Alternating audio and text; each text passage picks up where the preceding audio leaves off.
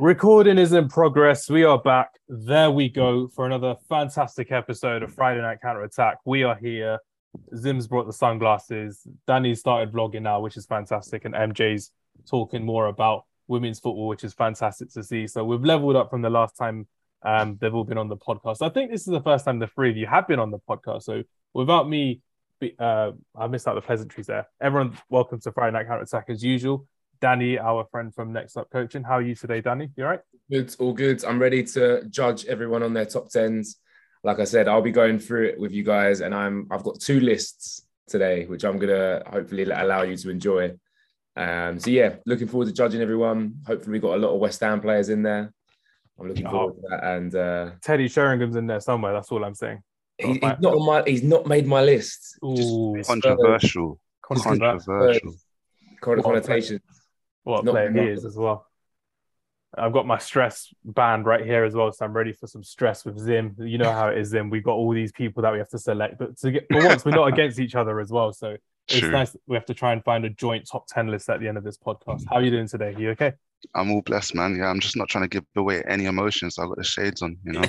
That's how it works, man. They say I got a poker face anyway, so I don't really need it, but just to add some more effects. So I'm all blessed, bro. We need that poker face in this game because there's going to be so many biased opinions in this one as well. So many dramatic opinions, especially with me wearing my Manchester United shirt. You know, things are serious when I'm wearing my Man United shirt as well. Serious. I have to represent Eric Cantona in some way. But no, finishing off our guest list today, we have the one and only MJ from Ball and Banter. MJ, you've done topics like this in the past, but has it ever been as intense having a West Ham fan and two Man United fans to face off in the top 10? Well, to be fair, on our podcast, I'm normally there with two United fans anyway, so that's not too bad. The difference is having a West Ham fan, which is my local team, to be fair. Oh, man. So East London. Yeah, that's it. East London, that's me. So, yeah, man, like I used to live around the corner from Upton Park when I used to play at Bowling Ground, so, yeah. Oh, wow. I did not know that. Yeah, so you know what? See, got so much things. You know, I need to talk about myself more often. That's what it is. We need that. This is the content we need to hear as well. I bet you're a big fan of Paolo Di Canio and Freddie Canute coming through as well. That scissor kick though, and also went to the same school as Jermaine Defoe as well. So yeah, just to put that out there as well. Same year. No, not same year. He's a few years older than me though. You didn't notice. Did you play against him in football? Nah, man. I never got the chance to play against him in football. Nah. He wasn't one of those. He was at Charlton. He wasn't at West Ham then. He was at Charlton back then. Okay. So that's how we kind of knew him because our PE teacher was a scout for Charlton. Okay. So he wasn't one of those year 11s that kicked your year 7 ball away, was he? No. The thing is, he was about 3 years older, so I wouldn't even go up to them years. I was yeah. Okay. No, that's good. That's another good claim to fame right there as well, which is quite good. Again, nice to hear about that and nice to have everyone on the podcast today. We are going to be talking about our top 10 Premier League strikers list of all time. So it is regarding who's actually playing now. So if you want to throw Haaland in, go for it. But I'd rather not. I'd rather go for players. If anyone's got Haaland in the list, I'm leaving. I will exit. I will exit. Exit the chat. I fully will. There's gonna be. I might be leaving the Zoom call here and there, just out of some outrageous opinions. I've spent time on my list, yeah, and I know there's some controversial ones on mine too. So. I think we may as well get. You can't give it. You have to. If you can't take it, you have to give it. Like, you know what I mean, both ways. It's going to be a bit different this one as well because Danny suggested a different format. So shout out to Filthy Fellas for this format as well. We are going to go through a top 10 list one by one. So we are going to talk about how it's going to go, and obviously because I'm the host, I always go last because I'm a very generous host in that way. But just a few ground rules in terms of what we're talking about. We are talking purely more or less around number 9s. If they are a winger or an attacker, we are going to do a separate one for that as well. And we're going to do a separate one for midfielders and defenders and whatever. But if you are going to class someone like Ronaldo or Mane or Salah as an attacker or as a striker, you can do. The choice is yours. But I'd like to do a part 2 and a part 3 of this when you have wingers and midfielders in. So if it means you pick them in your own list now, you can't pick them in your list later on as well. So something that... Cool. Again, if anyone has Salah in their list, I'm done. I'm gone. Salah number 9. You got a lot of rules, Danny. Like you got a lot of rules. I take these things seriously, man. I take these things seriously. You tell me if you ask my ball opinion, yeah. You've got to sit back and listen. Do you know what I mean? You've got to understand. Like some of these new ball, like I'm a younger generation, but I listen to some people now and they talk and they just talk absolute rubbish. I'm calling you out straight away. Gabriel Agbonlahor, you are nonsense. You need to just you are the most monotone person right now. Just be quiet. Your opinion does not matter. I don't care who you played for, how much money you made. Your opinion does not matter about football. Anyway, let's move on, Ham, shall we? Any slander for Gabriel, I'm here for it as well, and especially because Salem's not here as well, so we can say as much as we want. The only Aston Villa media presence we see in British media at the moment. And he said he'd rather have Arnautovic over Sancho, something like that. Nutter. Absolute clown right there. It's crazy to see. And the other rule, which I forgot, I think the other rule was, we've done, everyone says their list on their own. We've said, they have to be like a number 9 striker type thing as well. And the last rule that we have to go by is their Premier League form only. So if you're going to be smart and say someone like Samuel Eto'o, Radamel Falcao, forget about it. That's my kind of no-no. They were great strikers, but if they didn't do it in the Premier League, I don't want to hear about it at all. I agree. Go on, Danny. I've got a draw. I've got a list order. So we could work like backwards and forwards. Like, so I'll go first with my number 10. Yeah. And then we'll go on. Is it MJ? Yeah. Yeah. MJ can go next, then Zim, and then Hams can go last as that. Okay. Cool. So I'm going to kick things right off. Yeah. I've got 2 lists. I've got the best Premier League strikers of all time. But then I've also, because I'm thinking about how many howlers there have been in the Premier League, I've also got a top 10 worst Premier League strikers of all time. Oh my God. Is Abu on there? Is Samasi Abu on there? Is Falcao at number 1? You'll have to see. You'll have to wait and see. There are some names on here. There are some that you'll recognise and you'll go, he was a shocker. There was some, it might be controversial too, but we'll see. But I'll start off with the game and I'll go, my number 10 is slightly cheating in a way because it's a duo.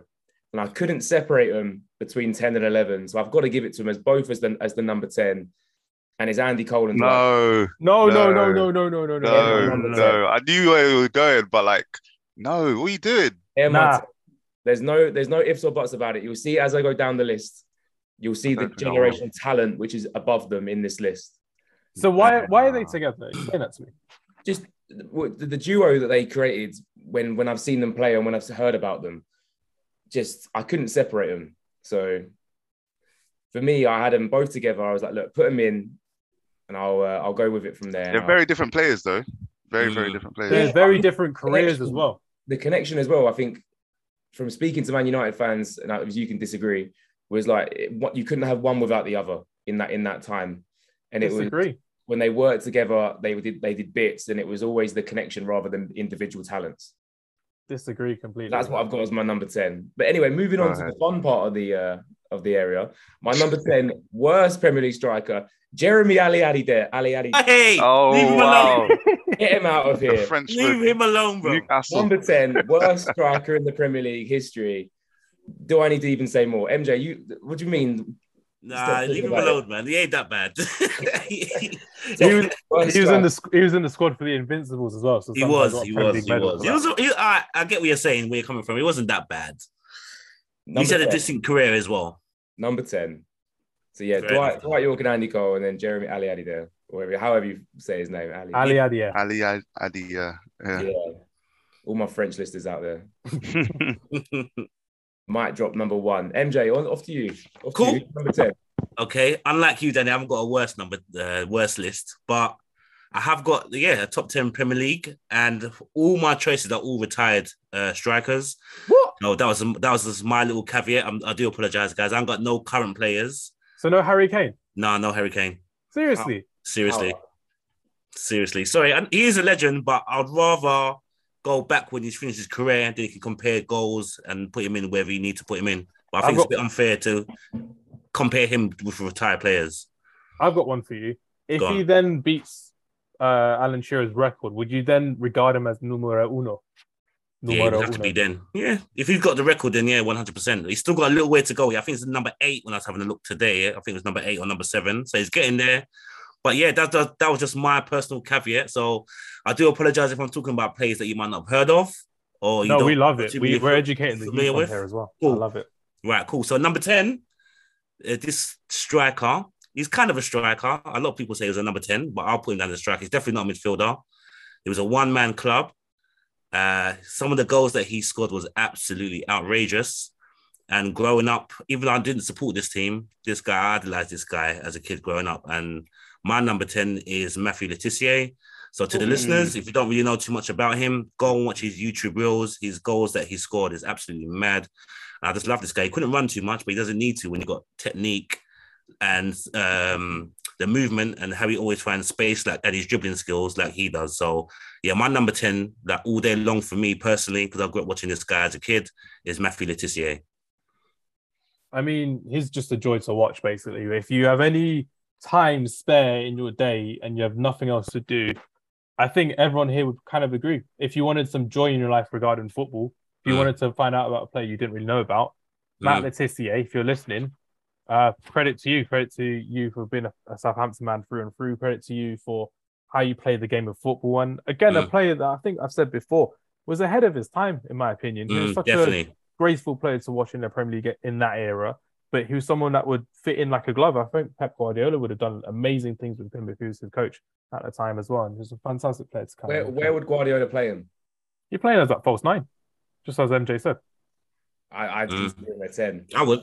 All day. And the thing is, he likes to lob Schmeichel as well. Come on, Danny, back me on that one. I have to take a break before taking a break. I'm gonna spit that out on my laptop. I can't be saying that right now. That's right, because I know one name might get mentioned later, so I thought I'd get my jabs in now, innit? Look at Hams though, when he spilled his drink again. So yeah, I thought the banter in early, innit? Yeah, this is what I'm loving about this podcast as well. At the end of each round, by the way, I'll just put all the names in the chat as well, so we remember who we've all picked as well. Yeah. I'm writing them down too, so you can have them later. Perfect. Excellent. I like these organised guys. There we go, man. Organised crime right here, which is case. Man. Speaking of organised crime, Zim, let's bring on your number 10. Yeah, it's sorry, I'm not saying that in a bad way. I'm saying because he has these like mafia shades on. So if anyone's watching this back, it looks like he's got a cartel in Napoli somewhere. Or just listening, yeah. If you weren't watching, have no context, then yeah. Just clarify. I'm not a criminal. It's good that you lot are organised because I'm just making up my top 10 off my head. But I've been thinking about it as well. Okay, good. MJ looks at his list as soon as he said same here.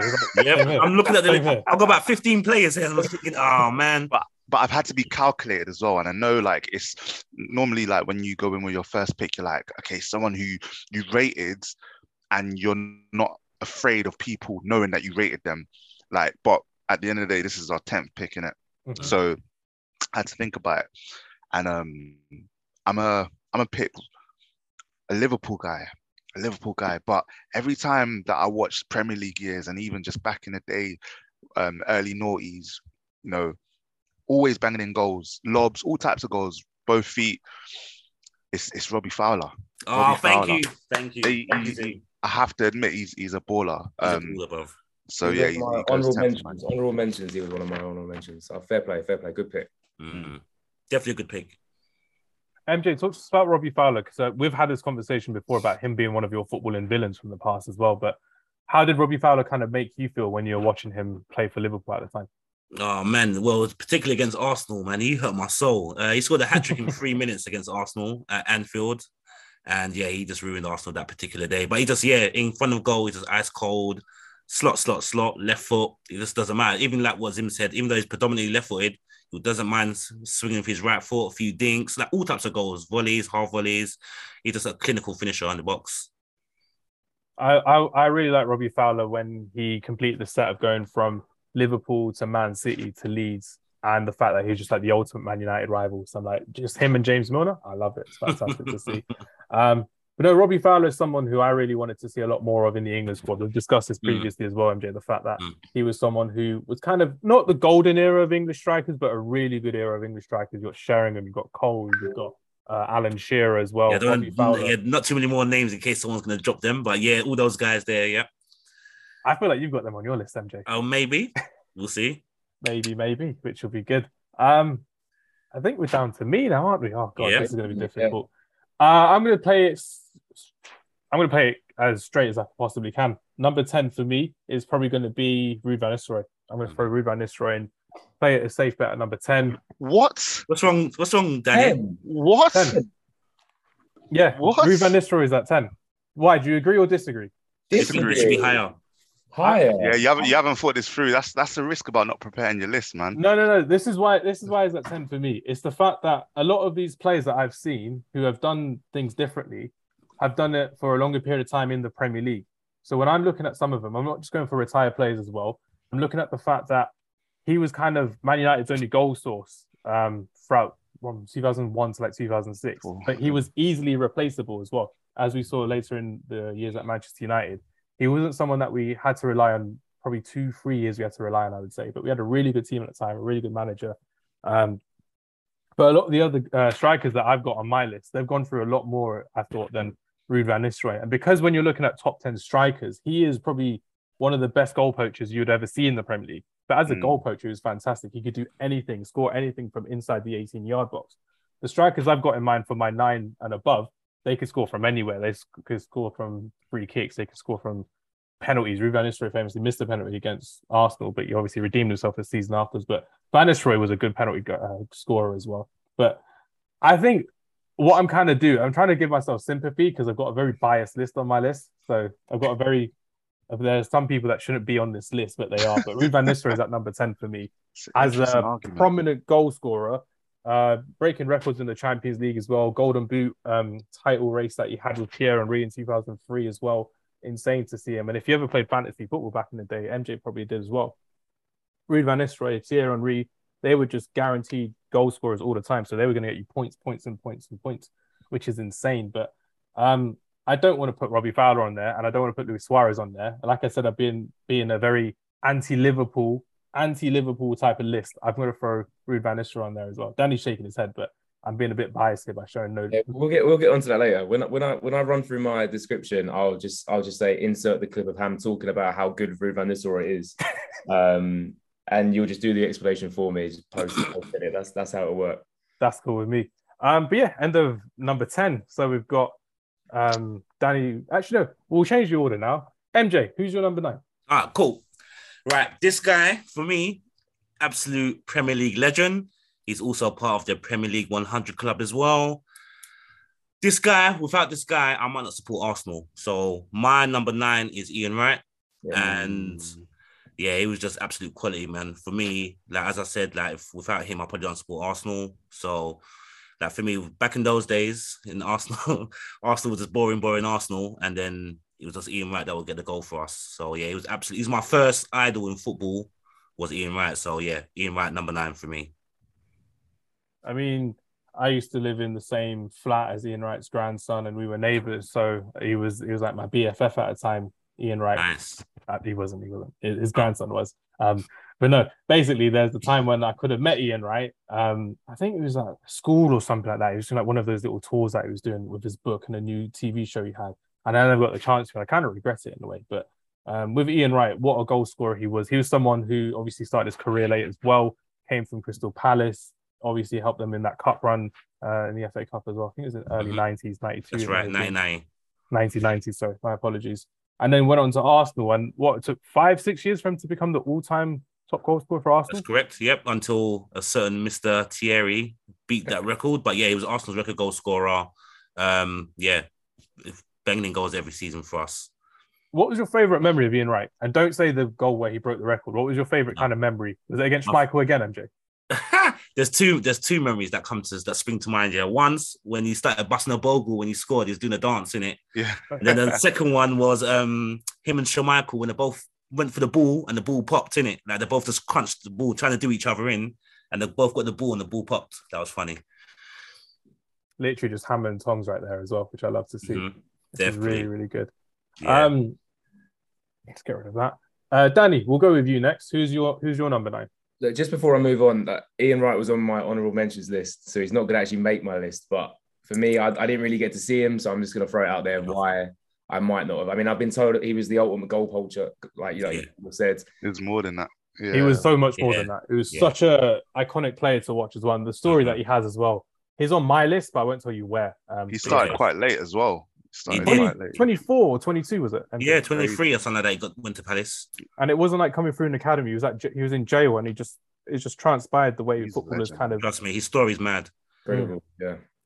But I just thought I'd throw out he's on my honourable mentions just so I don't get hounded by anyone. especially the hounding's begun. We're all getting hounded tonight. That's what especially with who my number 9 is, the Arsenal fans. My number 9. When I first saw this player play, I thought this guy's going to go on and do a lot.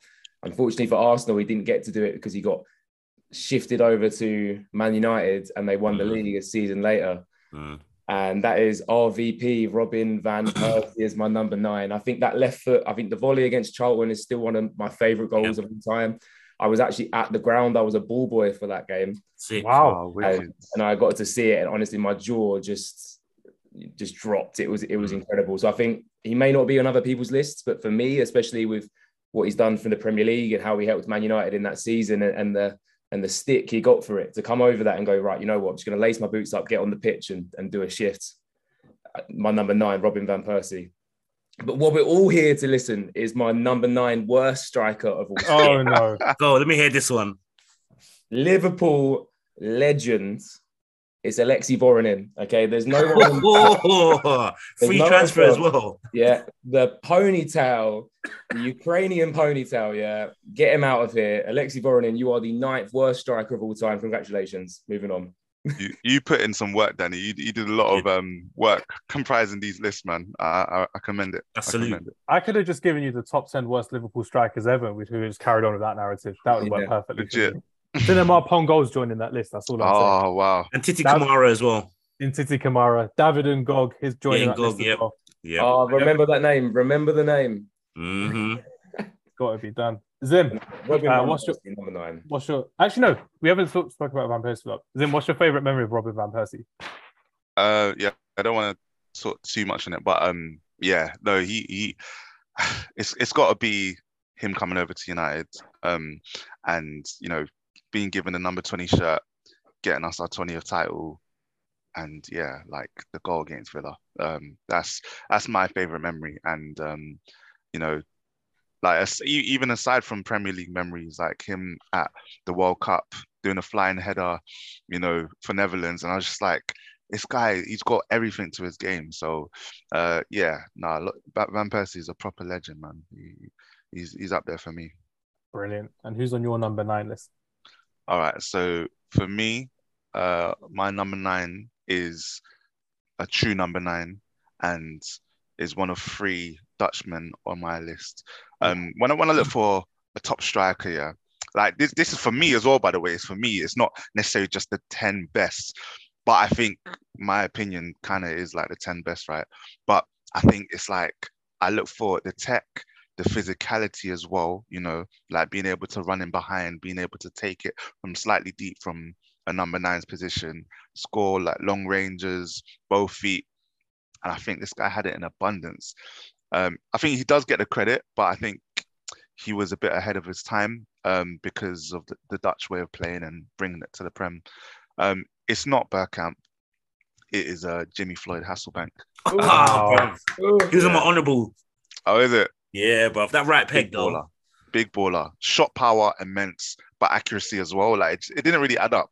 Normally, you have to, like, sacrifice one for the other, but it was like, nah, I have both. Like, strength as well. Big baller. He wasn't even the tallest, but he knew how to use his strength. Like, Hasselbank. I mean, he was one of those guys. I think you got was it Golden Boot, MJ? You joined with Mike Clone and Dwight York in '99 when he was playing for Leeds of all teams. Leeds, well. Yeah. Shows the quality. He went to Atletico. I know it's not to do with the Prem, but he went to Atletico and banged it up in the La Liga as well. And that was when Atletico were crap. I think it was mid-table, lower league. Yeah, they wasn't doing too much, but he went over there and done well.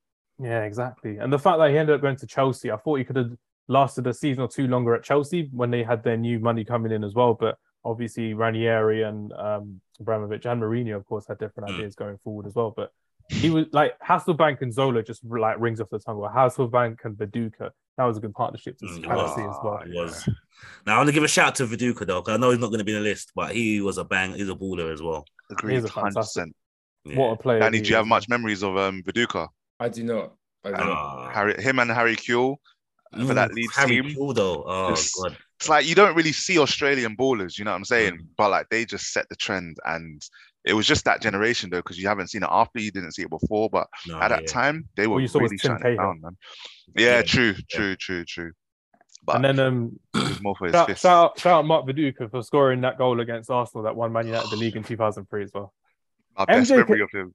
That's my favorite memory of Mark Viduka. So I'm glad MJ shouted out Mark Viduka right there as well. I want to take back that shout out. Sorry. We'll edit it all out. We'll get rid of it all, which is crazy. First of all, I'm not sure who I've got as my number 9 because I've got 2, but I know one played predominantly as a number 10, and MJ will back me up on this. One of them wore number 10 and was an ultimate number 9, but I can't fit him on the list, and I think I'm going to leave him out. I'll leave him out, but I'm going to tell the I'll say him. If you leave him out, I'll say him. Don't worry. That's okay. It's the same guy I'm thinking about. Yeah, there's 2. But no, I did say I've got an anti-Liverpool bias to make it easier for me, but it's quite hard to leave this Liverpool striker out. So I will. So at number 9, it's Ian Wright. Ian Wright is someone, again, I think they should do a whole feature film about him, the way that he's come about. And it's something... That's a shout, to be fair.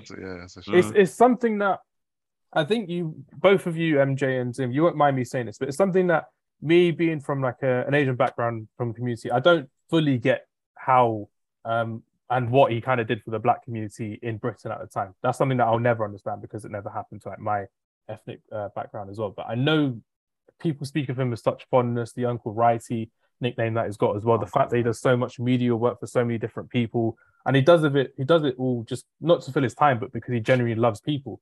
And it's because of the fact that he had such a different upbringing to a lot of black people at the time as well, and the fact that he had such a good role model as a teacher as well, that got him into football, that got him to focus on something crazy as well. So it goes to show that I think there's so much you can learn from just Ian Wright as the man, let alone Ian Wright, the striker, the Premier League striker, the Arsenal top goal scorer of all time until Thierry Henry striker. So that's just my kudos to Ian Wright at number 9. Number 9 for someone.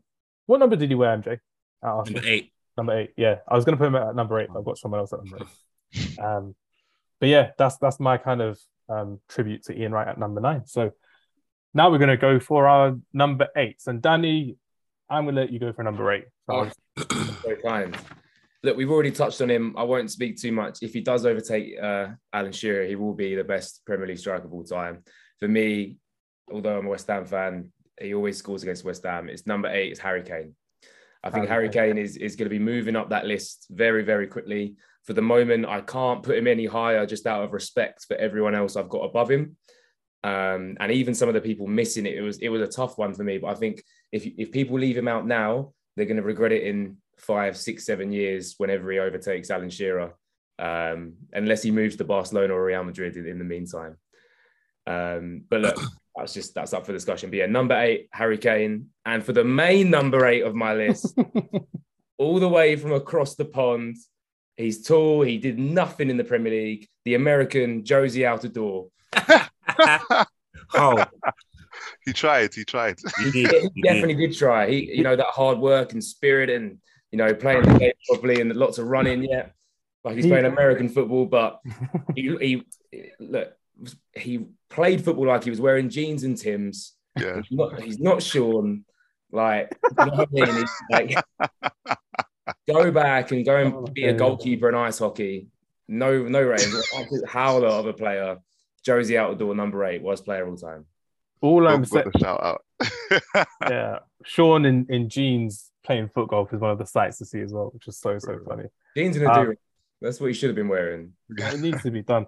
I feel like Brian McBride for Fulham and Everton had a better career than Josie Altidore. So I can't even say Josie Altidore walked so Americans could run. There was already a better American striker, I think 10 years before Altidore came to the Premier League. So even wingers as well, like Donovan as well. Like if you want to, I think he basically set the precedent really, and Dempsey as well. But exactly.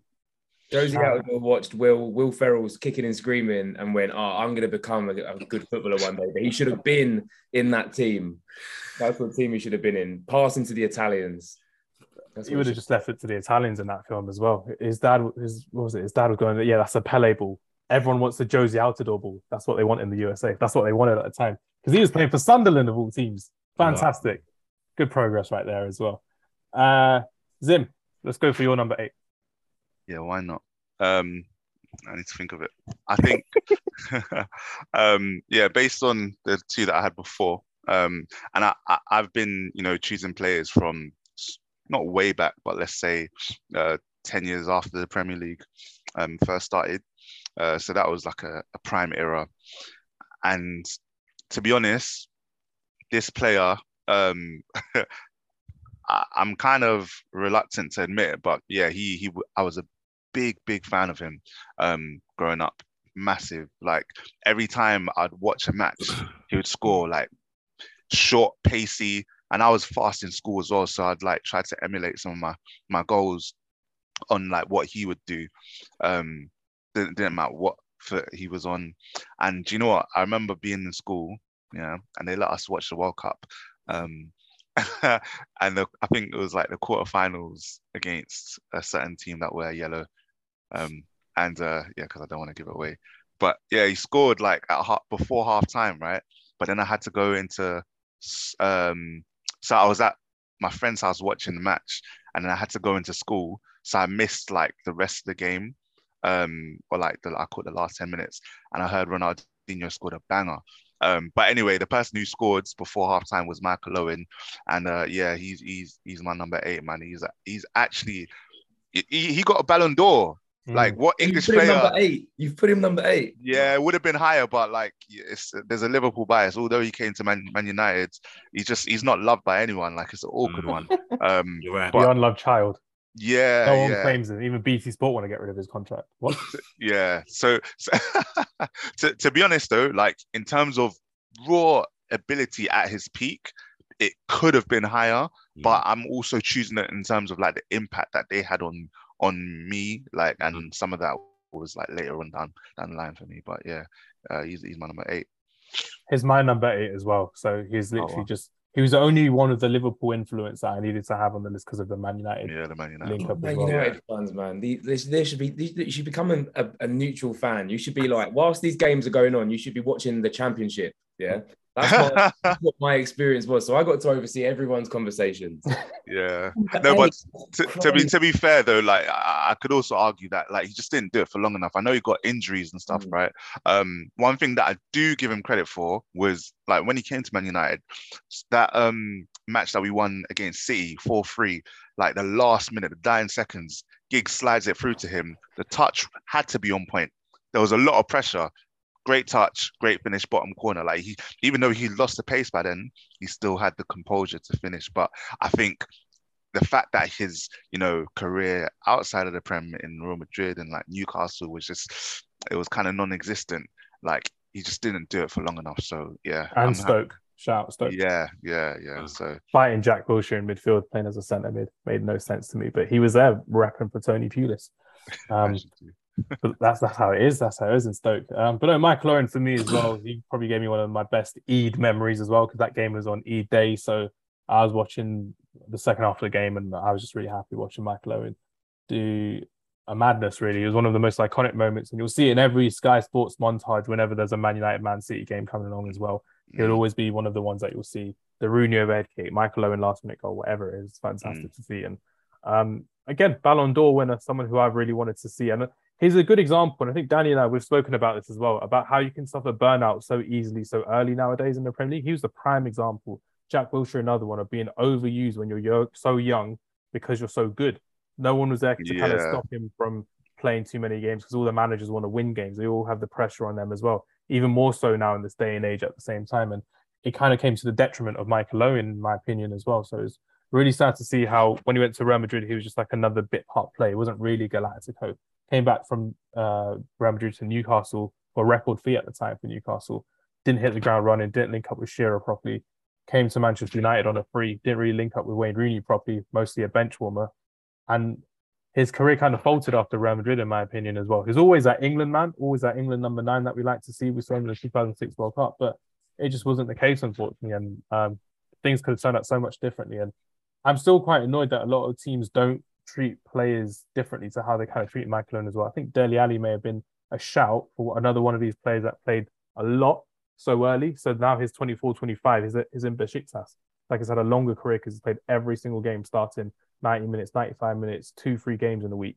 And it was the same for Michael Owen as well. So, yeah, Michael Owen is my number 8. And what a fantastic player he was and what a fantastic enemy he was. And the only Liverpool player I could have on my list is Michael Owen.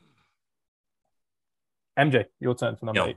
Yeah, just before I say my number 8, I just want to give a quick shout out to Owen as well for, I think it was 2000, 2001 when they won the triple. So I'm not going to say treble, because treble has to be a Champions League, yeah. But when they won the triple, the FA Cup final, scored 2 goals against Arsenal, burnt Lee Dixon and Tony Adams and just banged it in. So I just want to give a shout to Owen for that as well. And that Real Madrid's record was not as bad as you think. He scored 13 goals in 36 games, so still not too bad.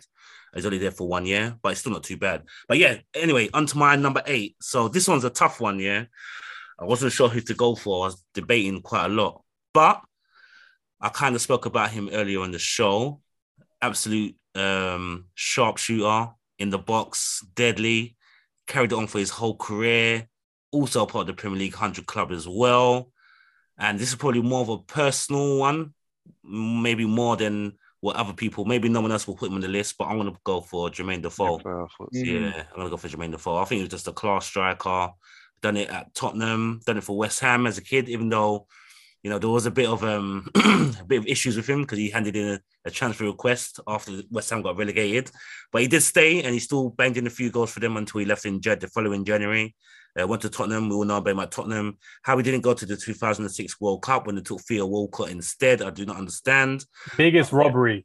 Yeah, that's robbery. That was a mad robbery. But yeah, no, Jermaine Defoe done his thing. Even to a couple of seasons ago when Rangers done the Invincible season, he was still there knocking about, scoring goals and stuff. So yeah, and look how long his career has gone on for. He retired at what, 37, 38 years old. So yeah, I have to squeeze in Jermaine somewhere.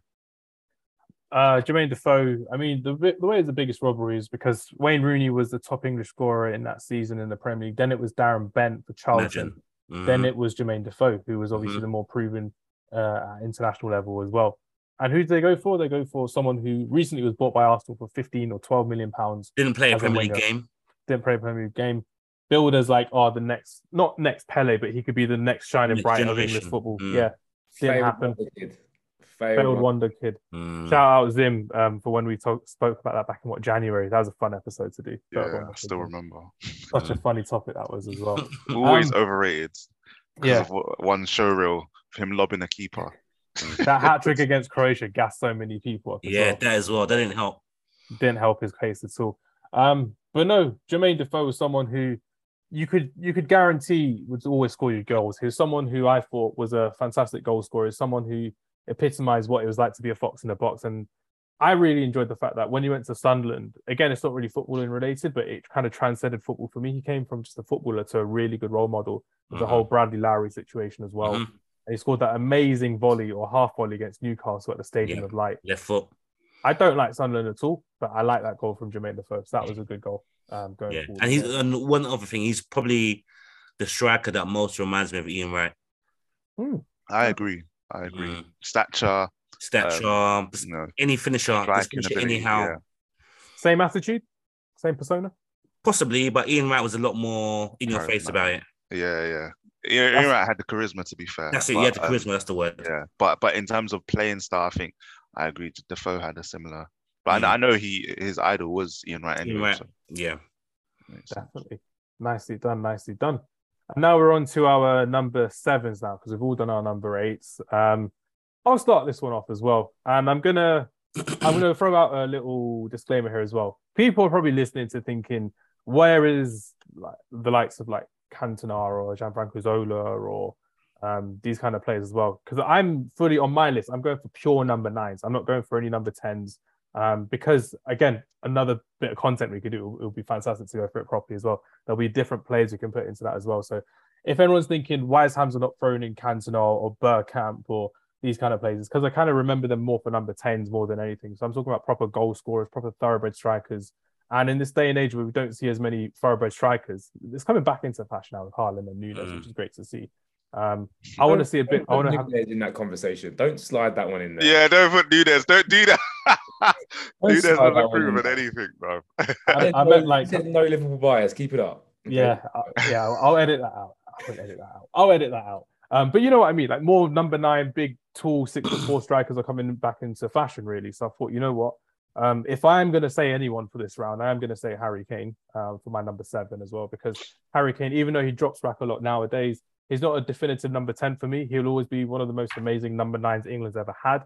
And I think he deserves to be above Michael Owen at this moment in time, because even though Michael Owen was a Ballon d'Or winner in 2001, I think Harry Kane still has that potential to become even better as a striker. I think with Antonio Conte as the manager that he has, I think with a better England manager as well, he could improve even more as well. But the way that he plays, it's not just built around him at Tottenham, which is the best thing. He looks to sort out a lot more balls to feet as well. He likes to pass a lot more, which is great to see. I'm not contradicting myself by saying he's got an all-round game, because there's 1 or 2 more players on this list that I have that have a good all-round game. But as a prominent number 9, Harry Kane, especially in his earlier days as well, he kept Tottenham in that fight for top 4. He kept top 4 a consistent thing for Maurizio Pochettino as well. And obviously being a title challenger once upon a time and finishing 3rd in a 2-horse race, as MJ would probably like to remember as well, behind Arsenal. But no, Harry Kane is my number 7. That's a good choice, to be fair. Yeah. You were gritting your teeth when you said that, MJ, weren't you? Because you're like, this guy, I said it's not going to happen. It's not going to happen with players who are still playing, but I had to throw Harry Kane in there as well. Nah, I do like Harry Kane. MJ, let's go for your number 7. Okay, number 7.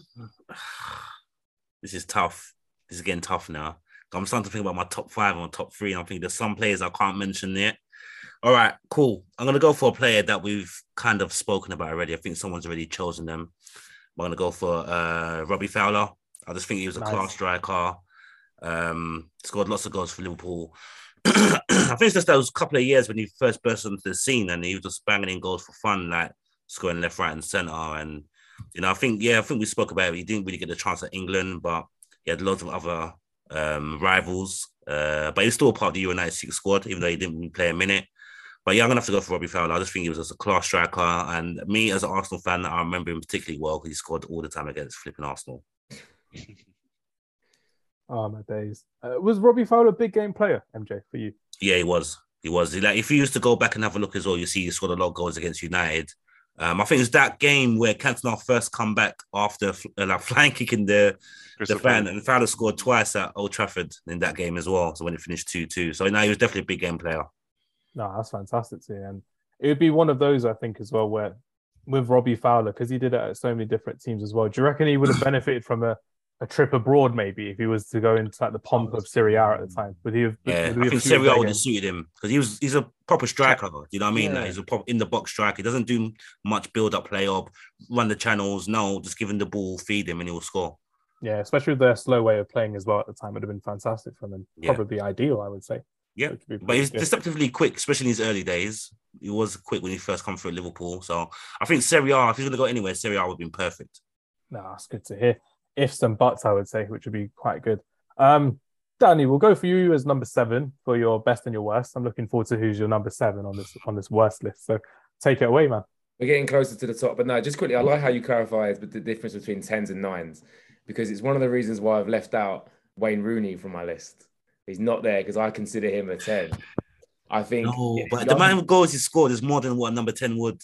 I know, but then why is Frank Lampard not on this list? Do you know what I mean? Like, that's how I think about. But he's number 8. It's tough though. I've gone away from Rooney and Cantona because they're down on my like short list that I was running off of.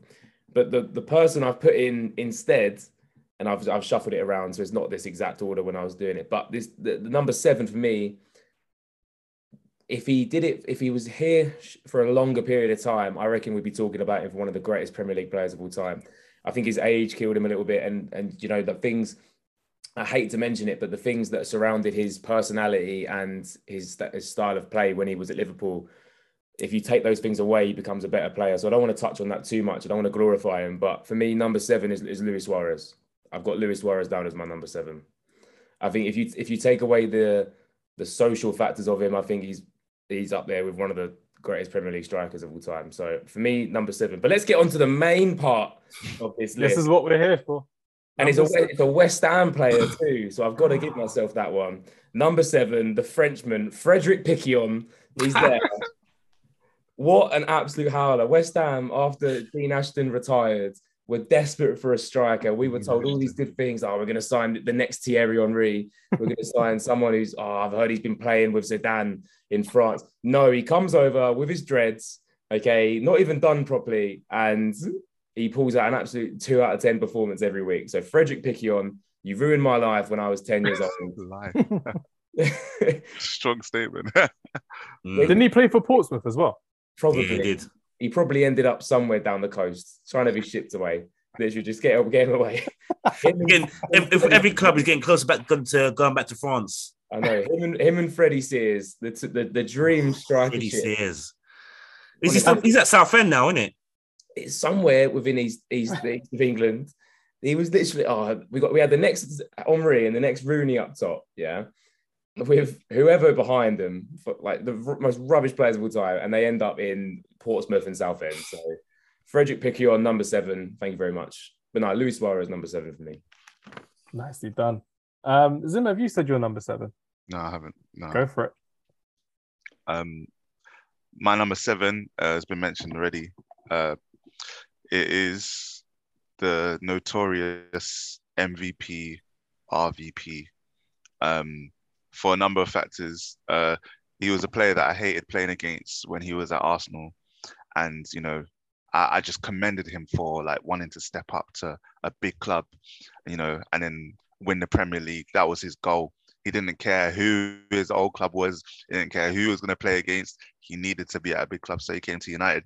And you know, he admired like a top class manager in Fergie, you know, who can get the job done. No nearly, man. You know, he gets the job done with a victory. So I salute that mentality in him. And then, yeah, from a pure tech point of view, like the way he strikes the ball with a left foot. I mean, everyone loves a lefty. Like if you're a lefty and you're a baller, it just looks that much better.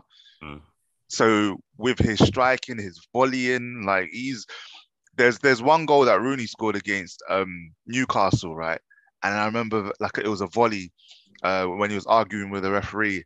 And I remember Van Persie doing a similar sort of volley where it went in off the underside of the crossbar. For Arsenal, I was like, hey, this guy, he's a techer, man, you know. He's a techer, man. Free kicks, he had the whole lot, man. Had a little burst of pace, not too much, but, you know, just enough to get away from a defender. And, yeah, man, that goal at Villa, you know, when, you know, real recognized real. He saw what Rooney did at Newcastle, and then Rooney was like, yeah, I saw what you did at Arsenal. So let me assist you. Like a ball in over the top from the halfway line. And then, yeah, Van Persie just volleys it in from over his head. Won us the league, man. So, yeah, RVP is my number 7. Legend. If only I knew the Dutch way of saying C'est magnifique, that would have been a good way to end that segment. But yeah, Van Persie, what a player. I almost feel guilty for not choosing him yet. So we'll see if he makes my top 10 list as well, which will be pretty good. But now we're on to 6. So I'm looking forward to 6 because this is the nitty-gritty bit of it. 6 onwards for a striker. Because the way I see it, the top 2 would kind of be like your ideal kind of strike choice as well, because we are playing not favourites, we are playing our own little opinions as well, which would be quite good. MJ, take us away with your number 6. Who have you got for us? All right, Hans, before I give away my number 6, I need to clarify something. Are we going to do like a number 10s episode? Yeah. We are, yeah? We're going through it methodically. So strikers, number 10s, wingers. Back. Yeah, right, I've held all the. Otherwise, Cantona would have been mentioned. Bergkamp would have been mentioned. All of these people would have been mentioned. But is Rooney going to make my top 10 list? Do I consider him a number 9? We'll see. We'll see. Okay, cool. So number 6. All right, for number 6, then I'm going to go for this guy, yeah. World-class striker. Obviously a part of the Premier League 100 club. Done it at loads of different teams. But what hurts me the most, before I say his name, what hurts me the most is that this guy come through at Arsenal. And we sold him because he was having beef with the old Arsenal manager, George Graham. And it could have been Ian Wright's strike partner. So this guy is Mr. Andrew Cole. So I first saw this guy. Yeah, it's not funny, bro. I love it. I love it. His story is so fascinating. He could have been the next best thing at Arsenal. He could have been one of the best players ever in Arsenal's history. And who does he join? Newcastle. Then who does he join? Manchester United. And what does he win? The treble. And how many Premier Leagues did he win? Plenty. I can't name how many he won. Yeah, sorry, I had to interrupt there, but Andy Cole is also my number 6 as well. So you can take it away with the spiel for Andy Cole, MJ. Yeah, no. I first remember watching Andrew Cole at Newcastle. So I think it's the first year they got promoted into the Premier League, and I'd never heard of him before.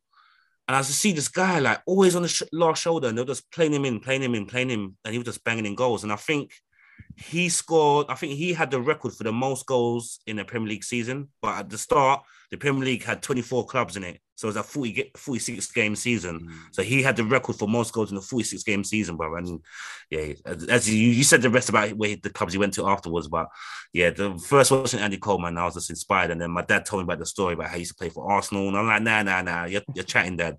Put on the old VHS, if you remember the VHS guys. Put in the VHS. Had the Arsenal review season, bang, you see him come on off the bench for Arsenal in the Charity Shield against Spurs in 91. So yeah, if you want to check that, have a look yourself, guys.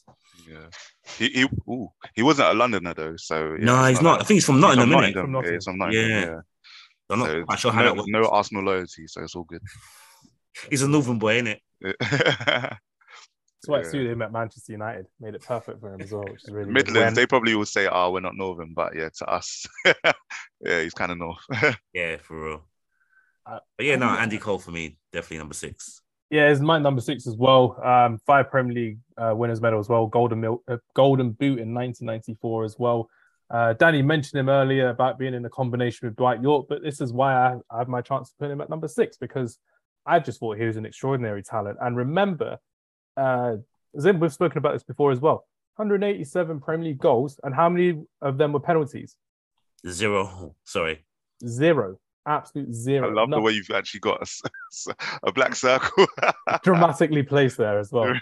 Needed to be done. But no, Andy Cole is someone who I thought, again, if he didn't have that rip of Teddy Sheringham in the England squad, he would have been a better England striker as well. He would have been in there, scoring a lot more goals for England as well. Around the same time as well, as you mentioned, MJ, Ian Wright, Alan Shearer, Teddy Sheringham, Robbie Fowler. So many of these amazing strikers for England that could have been great even going forward. And I think Andy Cole is a Premier League great. He's played for Newcastle. He didn't do that great after going to Blackburn Rovers and obviously to Manchester City, or I don't know which came first, Man City then. No, it was Blackburn and Fulham. And Man City, yeah. And then he kind of retired after like a half a season at Sunderland as well, and he didn't really play much under, I think it was Ricky Sprager at the time. But no, Andy Cole is someone who I thought was a fantastic striker that we had, and I think is in a league of his own with the goals that he scored in the Premier League as well. One of the best ever Manchester United strikers I've ever seen, and someone who still doesn't get the plaudits, I think, from the general public of how well he's actually done as a striker. Because we always see his name on this list of top goal scorers, but he's always just there, like, now Harry Kane's overtaken him, now Aguero's overtaken him, now Rooney's overtaken him, but people don't give him the flowers, and I'm really glad that, again, is that number 6? So I think this is well appropriated for me, so I'm going to keep up number 6 for Andy Cole. Hams, quick one. Does Andy Cole playing for City tarnish his United legacy? No. Okay. No. Schmeichel, what about Schmeichel? No. Okay, fair enough. I've had a lot of United fans say to me, because they're playing for City, blah, blah, blah. Do you know what I mean? Different circumstances still. It was different circumstances. It's like, when Ronaldo plays for Inter Milan, AC Milan, Barcelona, Real Madrid. If you go to a Barcelona fan and say to him about Ronaldo, is Ronaldo a traitor? No. No, they love him. Is Luis Figo a traitor from going from Barcelona to Real Madrid? Ooh. He is the most hated man. He is the most hated man. If you watch a Netflix documentary, like I told Danny to when I went for I don't know when I told you, I may have told you, Danny, but so the Netflix documentary shows exactly how much Luis Figo was hated in Catalonia, still is hated in Catalonia, and how he was best friends. On a quick side note, that wasn't even his fault. They activated his release clause, so he had to speak to them. Yeah, he had to. It was in the contract. It is what it is. But because it wasn't a direct move like Carlos Tevez, different circumstances as well. Manchester United, we want to buy you. No, I don't want to stay here. Okay, who do you go to? Liverpool, Man City goes to Man City. That's a different circumstance as well. But do you think because City wasn't the City of today, that plays a big part as well? Yeah, in a way. It's kind of like how Man United still have that statue of Dennis Law. Dennis Law was a Manchester City player who relegated Manchester United with a back heel when he was playing for Manchester City. His statue is still there to this day. It could have been taken down because of the rivalry between Manchester United and Manchester City, but because of what he'd done for us and how he played for us and how he helped us come back from literally the ashes from 1958 onwards, it goes to show that his legacy at Manchester United will always be greater than his legacy at Manchester City. Yeah, no, fair enough. I got away with that one there. Is a good one. I mean, yeah, that's exactly what I meant to say. Danny, who's at your number 6?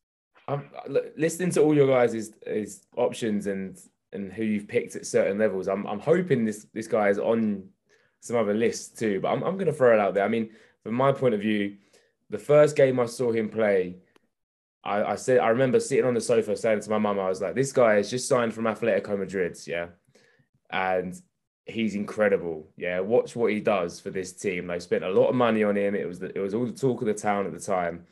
And on his debut, he bangs in 1-2 couple goals. Yeah, and I'm like, right, that's it. This guy is going to do bits. And I think injuries I think he should be higher on my list if injuries and other things haven't hurt him during his career. The greatest commentary moment of all time, Sergio Aguero, number 6. Oh, sorry, number 5. Sergio Aguero, number 5. Who is your number 6? Oh, sorry, no, number 6. Sorry. Sergio Aguero, number 6. I've already written it down. That's why I'm looking at it. I'm like, look, I've done it. What a player this guy is. I think if injuries didn't take their toll in a Man City team, he's going to be flying. Most Premier League hat-tricks, Man City's top goal scorer. Like, to come into a club where, yeah, they've got money, but like you've seen, like money doesn't really get you anywhere. And like with Robinho, for example, like no one, what a failed wonder kid Robinho is, by the way. But like he needs to come into that team, do bits, and get the results from it. And I think him under Mancini and everyone he played for, he definitely got that result. So number 6, Sergio Aguero. But the number 6 worst player of all time. We're moving back to Arsenal, by the way. Oh, man, where's it with Arsenal at? Go on, let's and go. I'm looking forward to this. I'm going to ask you, MJ, if you can even remember one moment of this player. Number 6 is Park Chu-young. Okay, Park Chu-young for Arsenal. Oh, yeah. I reckon he played about 2 or 3 games, dropped a 4.2 on Scorker every single time. Was going to be the next Asian player to come in and break the mold and do this, that, the other. He was banging goals in elsewhere, but he couldn't do it where it counted and got sent back about a season later. So Park Chu-young, what a howler. Number 6. No, I have to agree with you on that one. It wasn't a great player. I think with Park Chu-young, the only time he gets fame from Arsenal is, when you see those little screenshots of team sheets, this is what loyalty looks like as an Arsenal fan. Here's the one up front with Marouane Chamakh next to him. It'll be Chamakh and Park Chu-young as your strikers. Let's not talk about Chamakh. I got a whole bibliography about Chamakh later on. Don't worry about it. What's Sam Chamakh? Spoiler alert, man. Spoiler alerts. Shout out to my Moroccan family out there. I have no Moroccan family, but every time I remember going to Morocco, and they're really happy about Chamakh being linked to Sunderland. And then the season afterwards, he got linked with Arsenal, and he signed for Arsenal as well. So, if any of you are still listening out there in Morocco to Friday Night Counter Attack, I appreciate Marouane Chamakh for something, but he's not a good striker. He was good at Bordeaux, but that's it. But we'll see if Danny's got him on the rest of the list. Stay tuned for that as well. Zim, have you said your number 6? Nope. Right, you can do your number 6, and then you can do your number 5, because I'm looking forward to who you've got coming up as well. I had to meditate for this one. We could tell for your glasses. Yeah. So, yeah, like searching within, I was thinking like, who's best placed for 6, but he should really be in the top 5. But then the person who I had in top 5, like, it's not who I'd recommend having as top 5. But I have to go with like what my gut tells me, So at number 6, and I'm basing it as I say, like on just what I think, what I truly think. I don't care about other people's opinions on it. That's what I truly think. So yeah, it's Ruud. It's Van Nistelrooy. He's my number 6. Yeah. Yeah, it's very controversial because of who I will have at my number 5. But Ruud, just a little bit of a background. Like I remember playing FIFA 2003 and playing using United as in career mode. Always banging in goals with him. Every time he scored a goal, I'd hear the fans go, Ruud, and I thought they were booing him. I was like, wait, what did he do wrong? I didn't realize that was a chant. Like every time he scores, they say Ruud, but it sounds like boo. It's sort of like Sue, like with Ronaldo. Like if you don't know what they're saying, you might think it's like rude. Like no pun intended. But yeah, essentially he was a gunman, and his name. I mean, if it wasn't a Dutch word, like he's a rude boy. Like it's very fitting into what he does.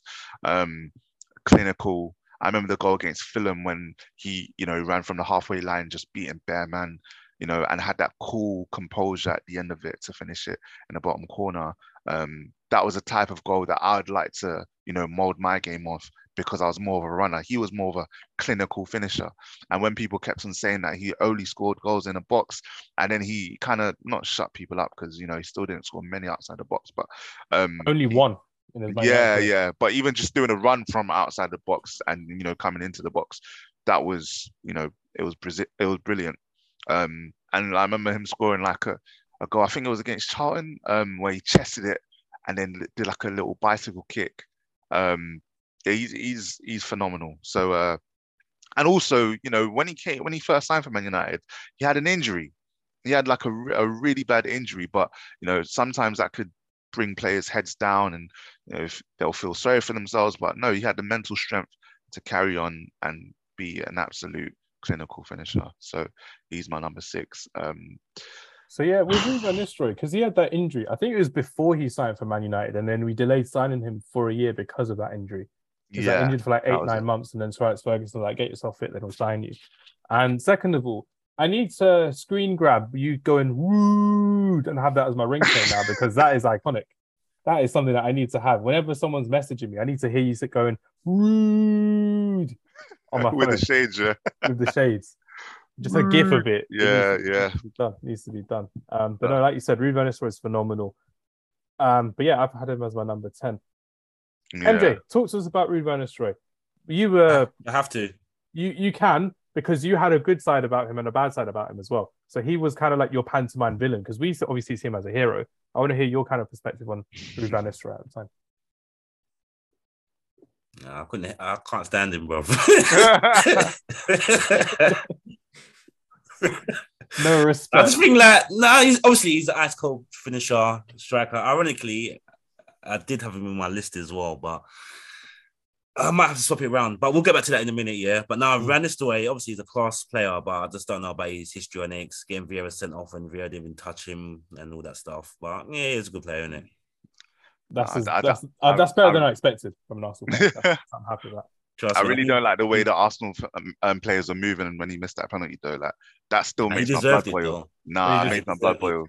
Lauren and Martin, you know what it was? It's because he got Vieira sent off. Vieira didn't even touch him. Vieira just finished like that, and he's all like, "Oh, ref," and then he got him sent off, bro. And then so when he missed the penalty, he deserved that, bro. Ganged up on him, like what? You can't do a 1-on-1, like nah. I didn't like it, but he got his own back though. He got his redemption. Yeah, he got his redemption. By the way, that 0-0 game was the most boring Arsenal Man United game until that 89th minute. Literally boring game. So bad to see.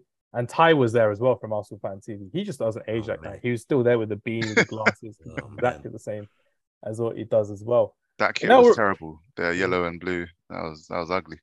That was hideous. You have that kit, MJ, the yellow one.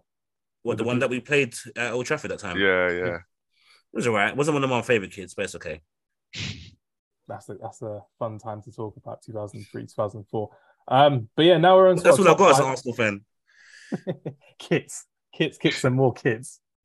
They've got that new training kit as well that everyone likes, that Jamaican looking one as well. Oh yeah, people wearing that at Carnival as well. That must have been fun, especially if you're not an Arsenal fan and you're wearing that. That would have been funny to see. Number 5, Zim, I did say you're going to be starting off on number 5. Yeah. Go for it, my friend. Who have we got? It's Luis Suarez, man. For God's sake. Yeah, man, it's crazy. He's definitely my highest Liverpool player, but sometimes you don't want to like someone, but like you might not like them, but you like the way they play.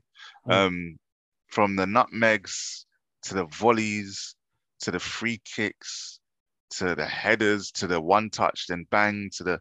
He literally could do everything, and he was dogged. Like, literally, if you had him on your team, you would know that you would go into a match and know that you're gonna like give the defenders a nightmare. You're definitely gonna go in with one goal.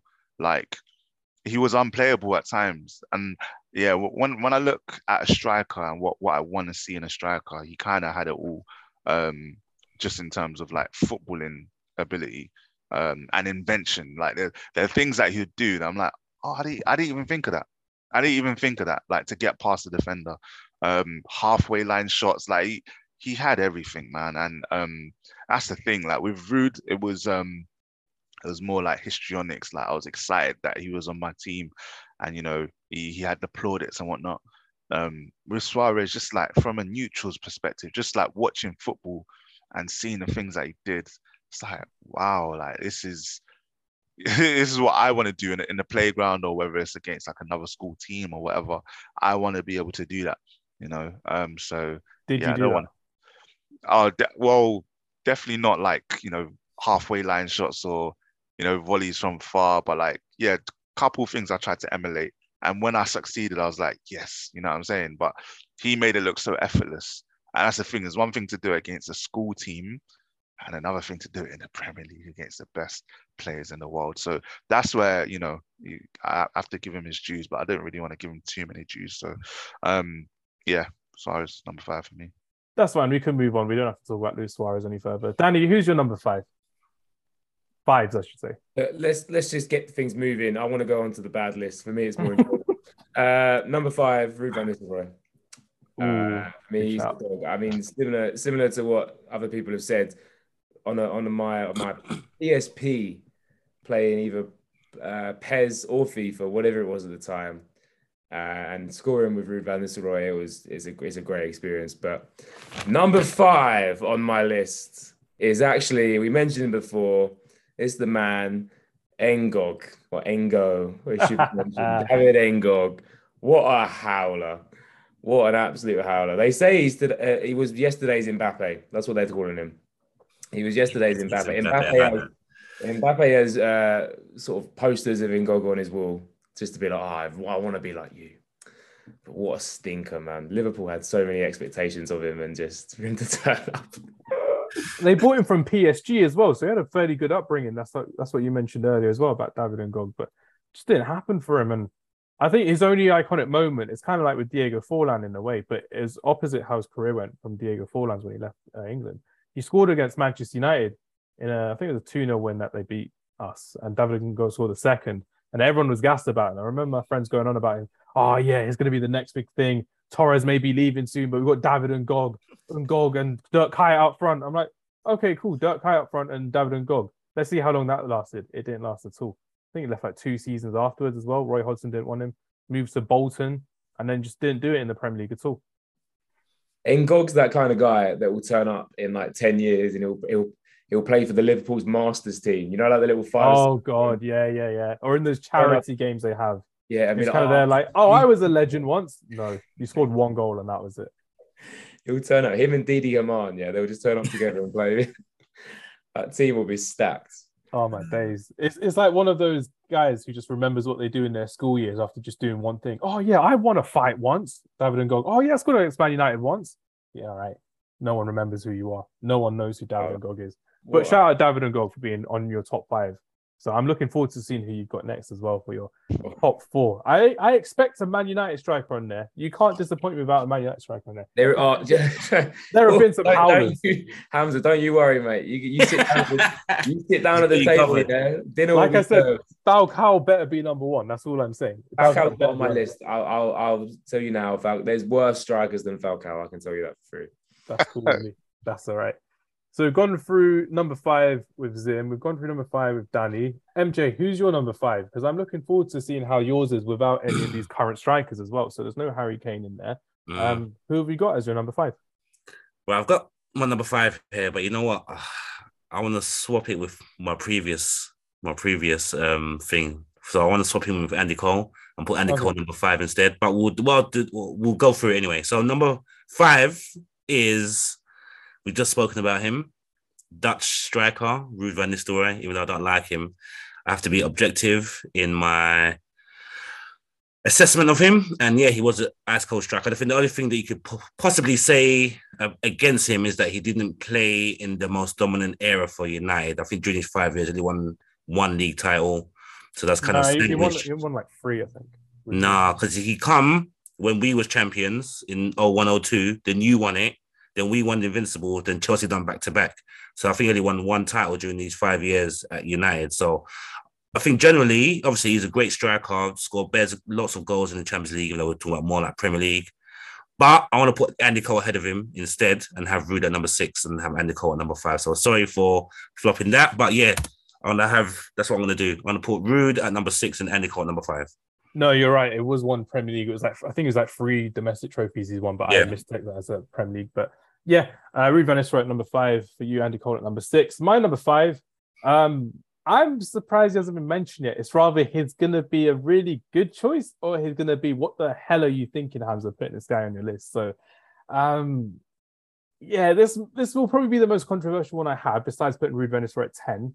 But I'm going to go for him, and I'm going to back myself on this. Number 5 for me is Didier Drogba. Oh, okay.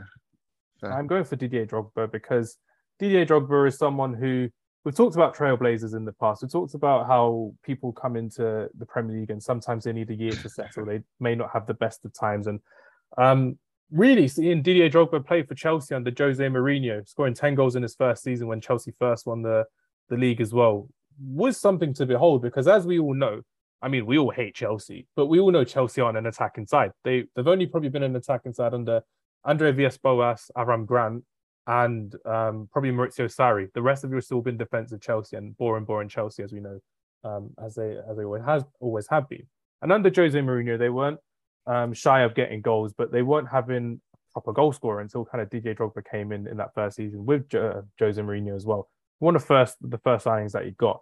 And for him to kind of score the goals that he did, for him to kind of have the seasons and the service that he had as well, I thought was something quite profound, really. So Didier Drogba is someone who we always tend to forget because we always kind of look at stats, but I remember a lot of how he used to just bully defenses by himself. He could bully a back four of Gary Neville, Nemanja Vidic, Rio Ferdinand, and Patrice Evra by himself. And he did that numerous times, to my pain, I would say, especially in the FA Cup final 2007. Not a great time for me, seeing my team lose at Wembley like that. But yeah, he's had that thing about him. MJ will know that he used to bully Arsenal by himself. He may not have had a lot of touches on the ball. He may not have been the most effective of goal scorers, but he was a dominant striker. He was someone who could absolutely cause carnage whenever he chose to flip the switch on, and he did it more times than not. He was a clutch player, in my opinion, as well, scoring in these big moments, scoring in these FA Cup finals. And the only one time he didn't kind of make a good impact was in the Champions League final in 2008 when he got sent off, like I mentioned to you, him previously, for spitting on Carlos Tevez and obviously pushing him down and all of that as well. So Didier Drogba is at my number 5. There was one season, I don't know if you guys remember, or you can't really forget it, the season when they won the league in 2010, and it was Carlo Ancelotti. And I think this is probably one of the most dangerous strikers we've ever seen in the Premier League. Didier Drogba being managed by Carlo Ancelotti, who, as we all know, is a laissez-faire type of manager. He always lets his players kind of do what they want, dictate the way that they want to play, like we've seen at Real Madrid, like we've seen at Everton, but Everton are irrelevant to Carlo Ancelotti's way of managing, as we know. 32 games and 29 goals in that season for Didier Drogba. Right. Nearly a goal a game. And I don't think anyone can kind of argue with how important Didier Drogba is, not just for African strikers in the Premier League, but for strikers in general, for big men, for target men, for players who don't really play in attacking systems as well. Like a few of the players that we've got on here, they played in attacking systems. Didier Drogba didn't. He didn't for the majority of his career. And I thought he was a fantastic player to kind of watch. And even though we talk about watching players objectively, I couldn't really, because he was kind of like my guilty pleasure in a way. I love watching him play. I love watching how he was as a striker. And kudos to Didier Drogba. He's number 5 on my list. It's a disgrace. It is a disgrace. It's number 5. We'll get onto that later. It's a disgrace, number 5. It is. You better have a serious top 4 lined up, Hamza. My top 4 is unbeatable. I'm confident on that. I'm confident on that. Serious top 4. I feel like everyone's now gone, oh yeah, we've got him in our top 3. I'm like, fuck, I've just disgraced him by putting that. Fine, don't worry about that. You all played the game really well by letting me just rant about Didier Drogba. You were just kind of there like, yeah. Let's make it. Is at 5, and this is at 10. Let's let Hamza do what he needs to do. But yeah, Didier Drogba's at my number 5 as well, which is quite fun. Danny, who's your number 4? Number 4, nice and easy. Made a little bit more relevant recently about his horrible punditry and his daughter being on Love Island. Michael Owen, nice and easy. Ballon d'Or winner. Nothing needs to be more said. You know what I mean? Like, the only player that's going to achieve that in the next 15, 20 years for England, I believe. I don't see anyone coming close to that achievement. The goals he scored at the time, the credibility, and yeah. So number 4 for me is Michael Owen. But the real number 4 for me, and we're going to keep doing it this way, we spoke about it earlier, the worst hairstyle in the existence of Premier League football, and I'll stand by that. If you were to go into a barbershop in the UK and you show them the Shamak haircut, you'd immediately be kicked out. You'd be put on a hit list. Any barbershop would just be like, no, like you're barred from this shop. Marouane Chamakh, number 4 worst strikers in Premier League history. Barred from the barbershop. Him and Park Ji-young up top. I want to see it. I want to see it again. I apologize to our Moroccan listeners out there in Morocco. No, I don't apologize to the Moroccan listeners. I don't apologize. You had your fun with Taarabt, yeah? And now you've got Chamakh to deal with too. Taarabt's Algerian. No, he's not. Huh? Is Taarabt Algerian? Or am I thinking? He might be I think he might be Algerian, you know, but I'm not sure. I'm going to VAR this. I'm VAR in this right now. Yeah, VAR. Is a Moroccan professional footballer. Yeah. Right. Perfect. That's my bad. Cool. They don't really have long-standing players, do they, in Morocco? They've got Hakim Ziyech, who's a street baller, Taarabt, street baller, Chamakh, a barber's nightmare. I can't remember. Soufiane Boufal, another street baller. What Moroccan player in the Premier League? Oh, in the Prem. In the Prem, yeah. I'm trying to think. Not many. We'll have to do a podcast on that. You have to do like old school, like Yosef Chipo and the other guy. I can't remember. There's another one, Chipo and someone else. I'll look at that later on for best ever Moroccan Premier League players. There won't be many. They'll just be expensive ones like Marouane Chamakh. 20 million they spent. No, it was a free transfer, sorry. Free transfer, thank you. Free transfer. And then thank you. Crystal Palace spent on him, wasn't it? Yeah, that's fine. Yeah, that's fine. But Steve I'm like crying. He still has nightmares over that. Yeah. That I remember one time he got hounded by Arsenal fans with Samir Nasri outside the Emirates. They were walking to the ground, and then all the Arsenal fans were like, "If you want to walk with the people, you walk with the people." And all the people just there abusing him, and they're trying to like get away. Disgusting. And then like Chamak's just kind of there like, Samir, let's go this way. I'm like, why don't you just go in with security because you're actual players? No sense to me. Actually, no. Tell her Chamakh was a player, but Nasri was a Man City player at the Emirates, which is why they were getting angry. Now I remember. That makes sense. We don't like Samir Nasri. It's not making the top 10 attackers list, attacking midfielders list. But we move. MJ, talk to us about your number 5. Now, who have we got? No, number 4. Number 4. Yeah. Who was your number 5? I had Andy Cole. I swapped it with Rude, didn't it? I put Andy Cole, Rude at 6. Yeah. Cool. So my number 4, again, this guy, we spoke about him not too long ago.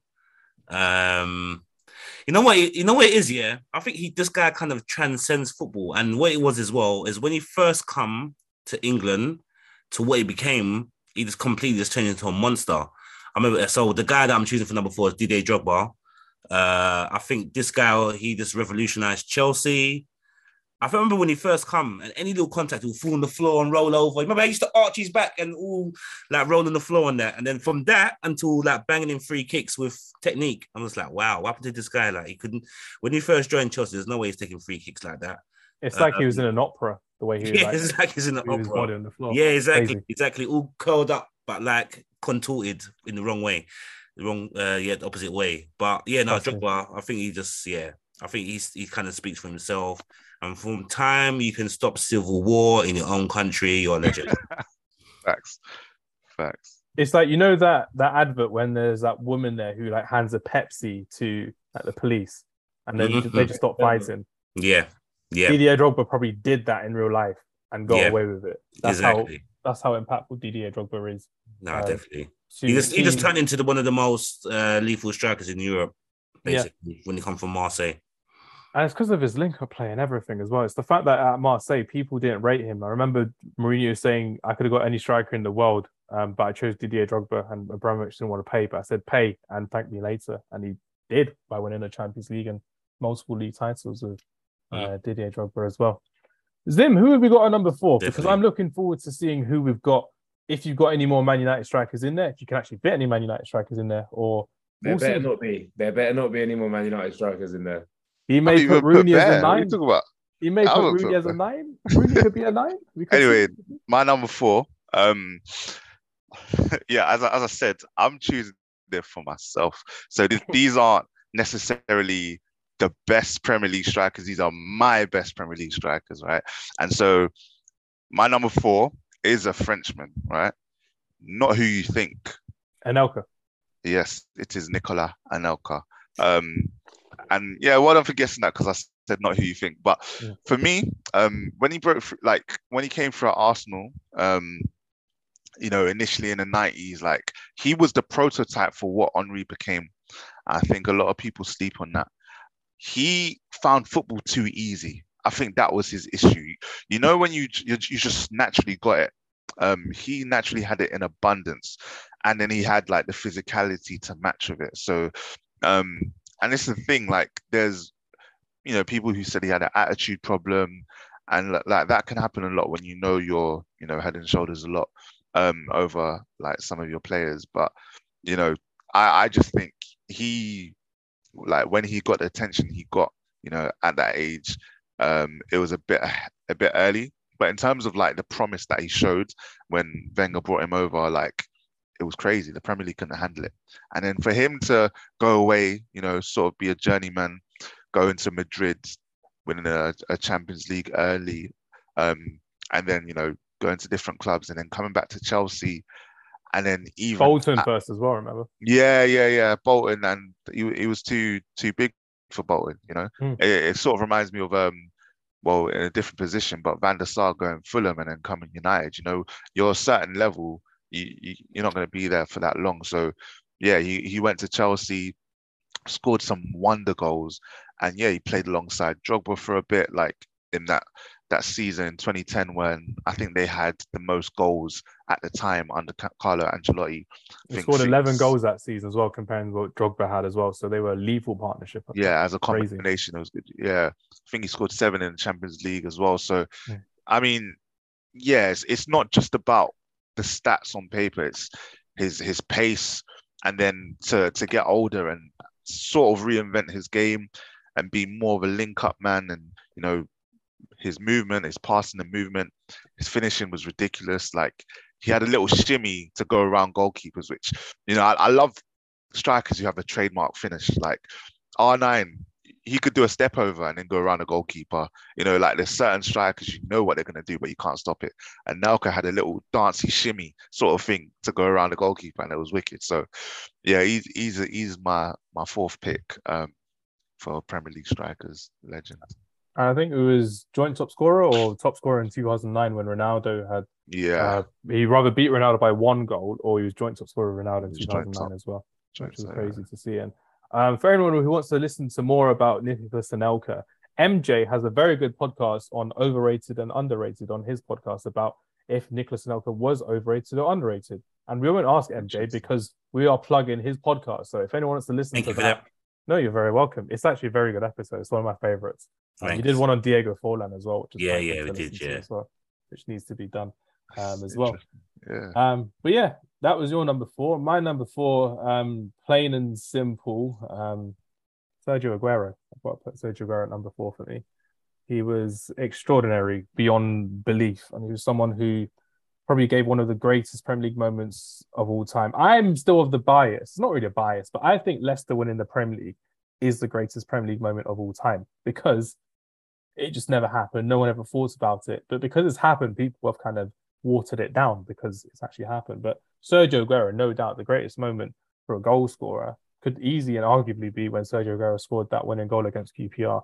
Heartbreak in my mind. I was a young thug at the time. I wasn't a thug at all. But I was a young man at the time thinking, oh yeah, football's over because Man City are here. And I might be right, I might be wrong, but Man City at the time with Mancini, I thought they were a different level completely. Dzeko, Tevez, Balotelli, Aguero as your front 4 attacking players that you had, they were fantastic to watch. And when Man United, who did we have in? Chicharito, Welbeck, Rooney, Dimitar Berbatov, Michael Owen. So it was only when a certain RVP came in when we had leveled the playing field and exceeded the playing field at the time, which is really good to kind of see as well. But yeah, Sergio Aguero, multiple Premier League winner. There was, I think it's like 6 or 7 times he scored more than 20 goals in a season. Must have been 6 times, I think he scored more than that as well. Premier Leagues won 5, Golden Boot winner only once as well.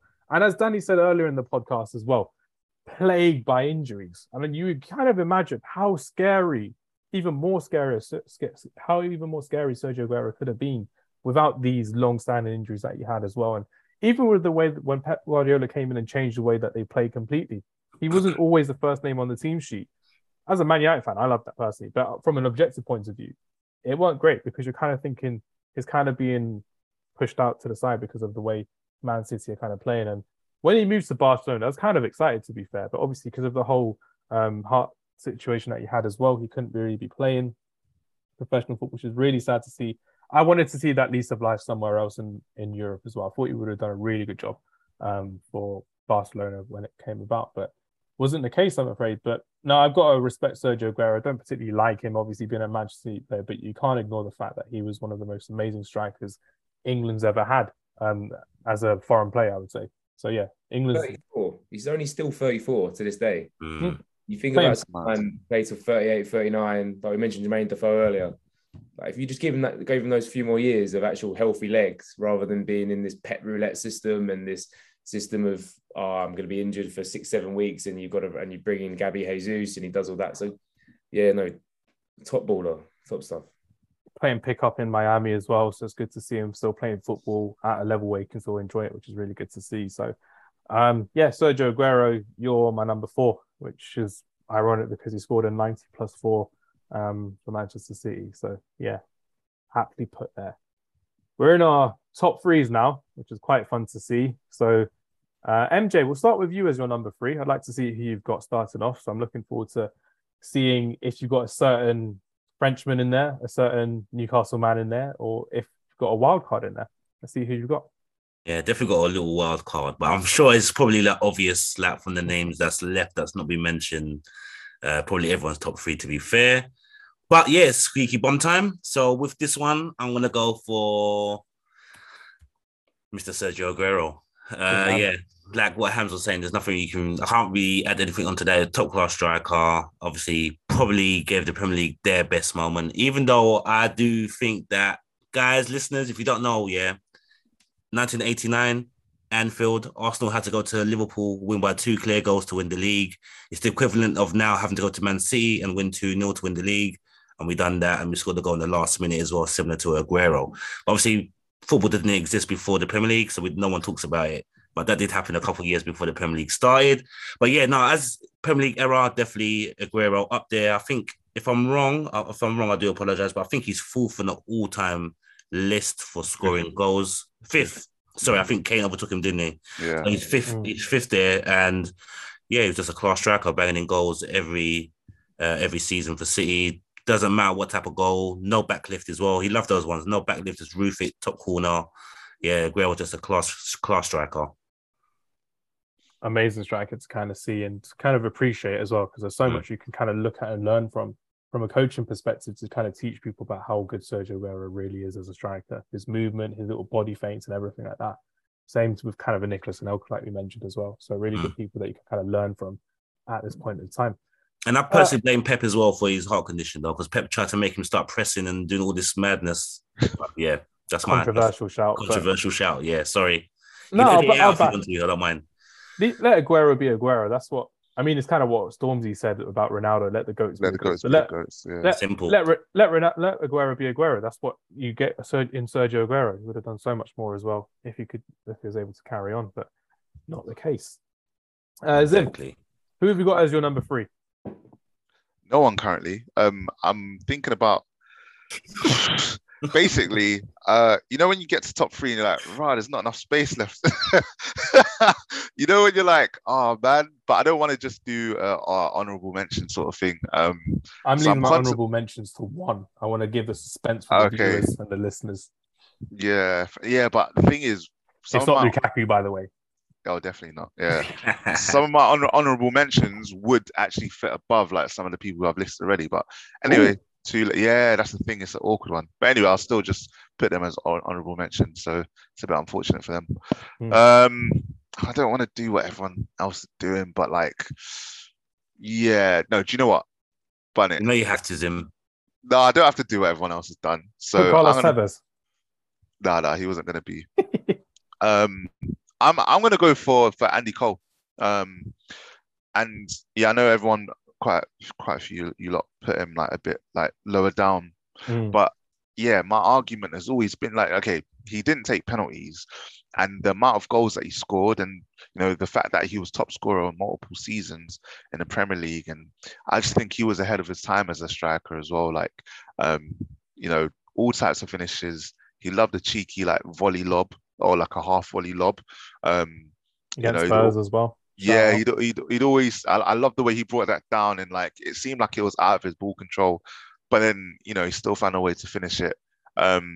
His movement, with the White York was incredible. Obviously, out of those two, he got more goals. He was in the Premier League for longer. Different players. To be honest, yeah, Dwight York was my honourable mention. I would have put him like fourth, or like just behind Andy Cole. But yeah, I'm happy with where Anelka is. Misunderstood. Yeah. No, you could say that. He was as in like Anelka Misunderstood is the name of his Netflix show. It's the film. Oh. Sorry, I was just completing the sentence. But yeah, that's another one with a Netflix show as well. If you want to watch Nicholas Anelka on Netflix. Yeah. So yeah, no, and Andy Cole could go in behind, could link up. Like his link up was underrated. And yeah, he didn't get much of a chance for England either. So to be honest, as a Man United fan, like I know a lot of our players kind of got overlooked at England. So we don't really like England for that. But yeah, England's pain was Man United's gain. That's all I'm saying. I'm happy with it. I love the Ryman scheme still. But yeah, Andy Cole, number 3 for me. Fantastic. Danny, who's your number 3? And more importantly, your worst number 3, because I'm looking forward to seeing if we've got David Bellion at number 3 for Man United. So with my number 3, yeah, and I've been dreading it. I was hoping someone else would be in a similar situation to where I am with it, because I'm gonna have to talk about it. I could have just been like, oh yeah, thank you, Hams and MJ, for talking about that player. Here's my number 3. Yeah. If I don't put this player in my list, it gets noticed. Yeah. But I have never personally sat down and been like, oh, I'm going to watch this player's highlights, or I'm going to watch this player's this, that, the other. Oh, yeah, I know who it is. Yeah. So for me, because first of all, when I've seen his highlights and his things, I think he's been boring, and I will openly say that. I think he's just a boring player. Same. I think he's about as bland as his haircut. Do you know what I mean? Yes, Danny. Yes. He may have the most goals in Premier League history. Yeah. Someone had to say this. But I think he's just such a boring player. And I think, I grew up in the age of FIFA, and I grew up in the age of watching players through the highlights. And so I haven't seen him play. And I've been told, oh, yeah, he could score from any distance, any shot. And he always threw his hand up in the air. But I don't rate him, but I have to put him here. Otherwise, it's a travesty. You don't have to. It's Alan Shearer. No, I think I have to. My list is number 3 as well. My list is certified. Oh, thank you, Ham. Right, cool. I'm a little bit more. The worst celebration ever, but it was iconic, to be fair. I mean, it's like his own way. It's a year 6 disco celebration. He just found out that his crush likes him. He's just running around. Yay! Do you know what I mean? But Alan Shearer, number 3. But look, let's talk about the real number 3 in the room, okay? That's what we're here for. He could go down as Wigan's best striker of all time. What? But unfortunately, he goes down on this list as the worst striker of all time for Wigan. It's Hugo Rodallega. Oh, wow. Get on the list at number 3. I've never seen such a lanky... You know the... what creature is it from Men in Black? You know the alien from Men in Black, yeah? I don't even know. It's like an alien from Men in Black. Looks like a stick insect. Hugo Rodallega. Get on my list as number 3, and there's still 2 more to come. So you think about Hugo Rodallega, if you think, oh, what a washed guy, yeah? There are still 2 more players to come, and one of them is a Man United legend. So we have to come up with this one. Oh God, I'm looking forward to this Man United one. People, if you're not listening to this, you're not looking forward to this Man United legend. I'm pretty sure I know who it is. I might write it down on a piece of paper and show it to you all on the video later, because I'm that confident. I think I know who it is. But yeah, Hugo Rodallega, man. I mean, people forget he was this Wigan kind of guy, and he went to Fulham as well. We didn't do great at Fulham, but 4.5 million. I know he only scored like 20 goals in 100 games, but number 3, I think he's that bad though. To be fair, I don't think he was that bad. I took into a lot of things into consideration when I was doing it. Number 1 was definitely haircut. Oh, okay. Number 2 was just the streets never forget value. When you haven't got a little kid in the moment like going around, you mentioned earlier Aguero or like shouting out rude. No one's shouting Roddy Jaeger in the streets of Wigan. Or in Colombia. No one wanted that in Colombia. You know what I mean? Colombia trying to pay him off as Ecuadorian, yeah. Just be like, look, don't be another South American country, man. But yeah, Hugo Rodallega number 3, but Alan Shearer at number 3. They should probably be swapped. Alan Shearer should be on the worst top 10 strikers of all time. Why? Put Hugo Rodallega as the top 3 strikers of all time. That's what I want in this. Oh, my days. Oh, my chest can't take it any longer. This is mad. This is mad. Alan Shearer, I've never seen. We've got Zim. We've got a guy called Zim in the chat. I've never seen 0 Zim in someone before. People talk about Riz these days. There's no Zim in Alan Shearer. Do you know what I mean? Like no movement in the hips. Do you know what I mean? He's like a monster. Do you know what I mean? He couldn't swivel in a box like Ian Wright could and poach it in. He couldn't swivel and get that. If any ball goes a little bit faster than him, yeah, I'll get the next one. Hand up. Thank you. Thanks. Do you know what I mean? I'll get cheers. Good idea. But it's just the fact that people hounded it. I mean, and he's like, people have got tattoos of him. People have got like revered as God in Newcastle. Him and Kevin Keegan, either one of them. I was living in Newcastle in Geordieland for a year. Like, really? I got a soft spot for Geordieland as well now. Beforehand, I didn't really like it, but yeah, like literally, we come out of the station, St. James's Park. His statue's there.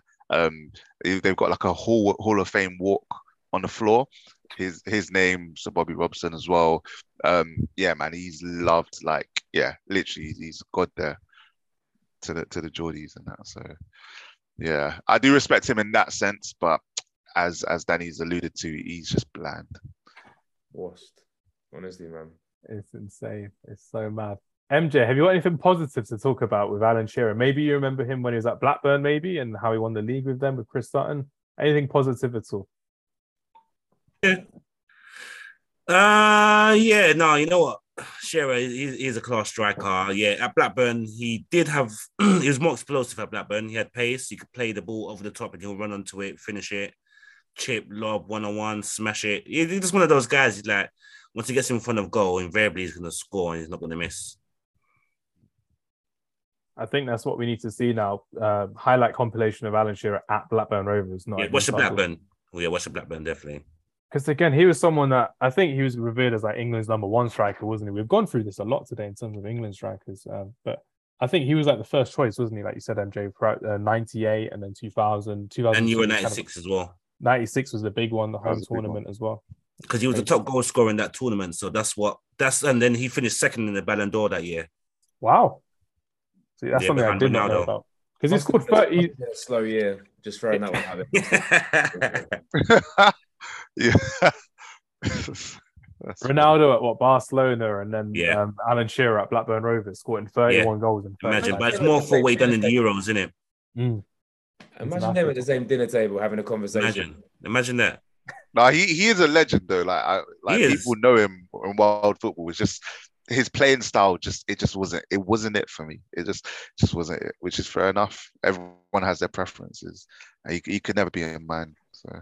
There's probably someone listening to this thinking it's going to go something like Alan Shearer is their number 1. Can you imagine? They're having a heart attack right now. And they're not Newcastle fans as well. They're like, Alan Shearer has got to be my number 1. What accent was that? As my attempt of a northern accent, not a Geordie one, not but Geordie, Alan Shearer. It sounded better in your head, didn't it, Hams? Yeah. I'll do it. I'll do a different accent next time. I have to practice it beforehand. Why I'm yeah, that's what they say. I can't do a Geordie accent. Newcastle.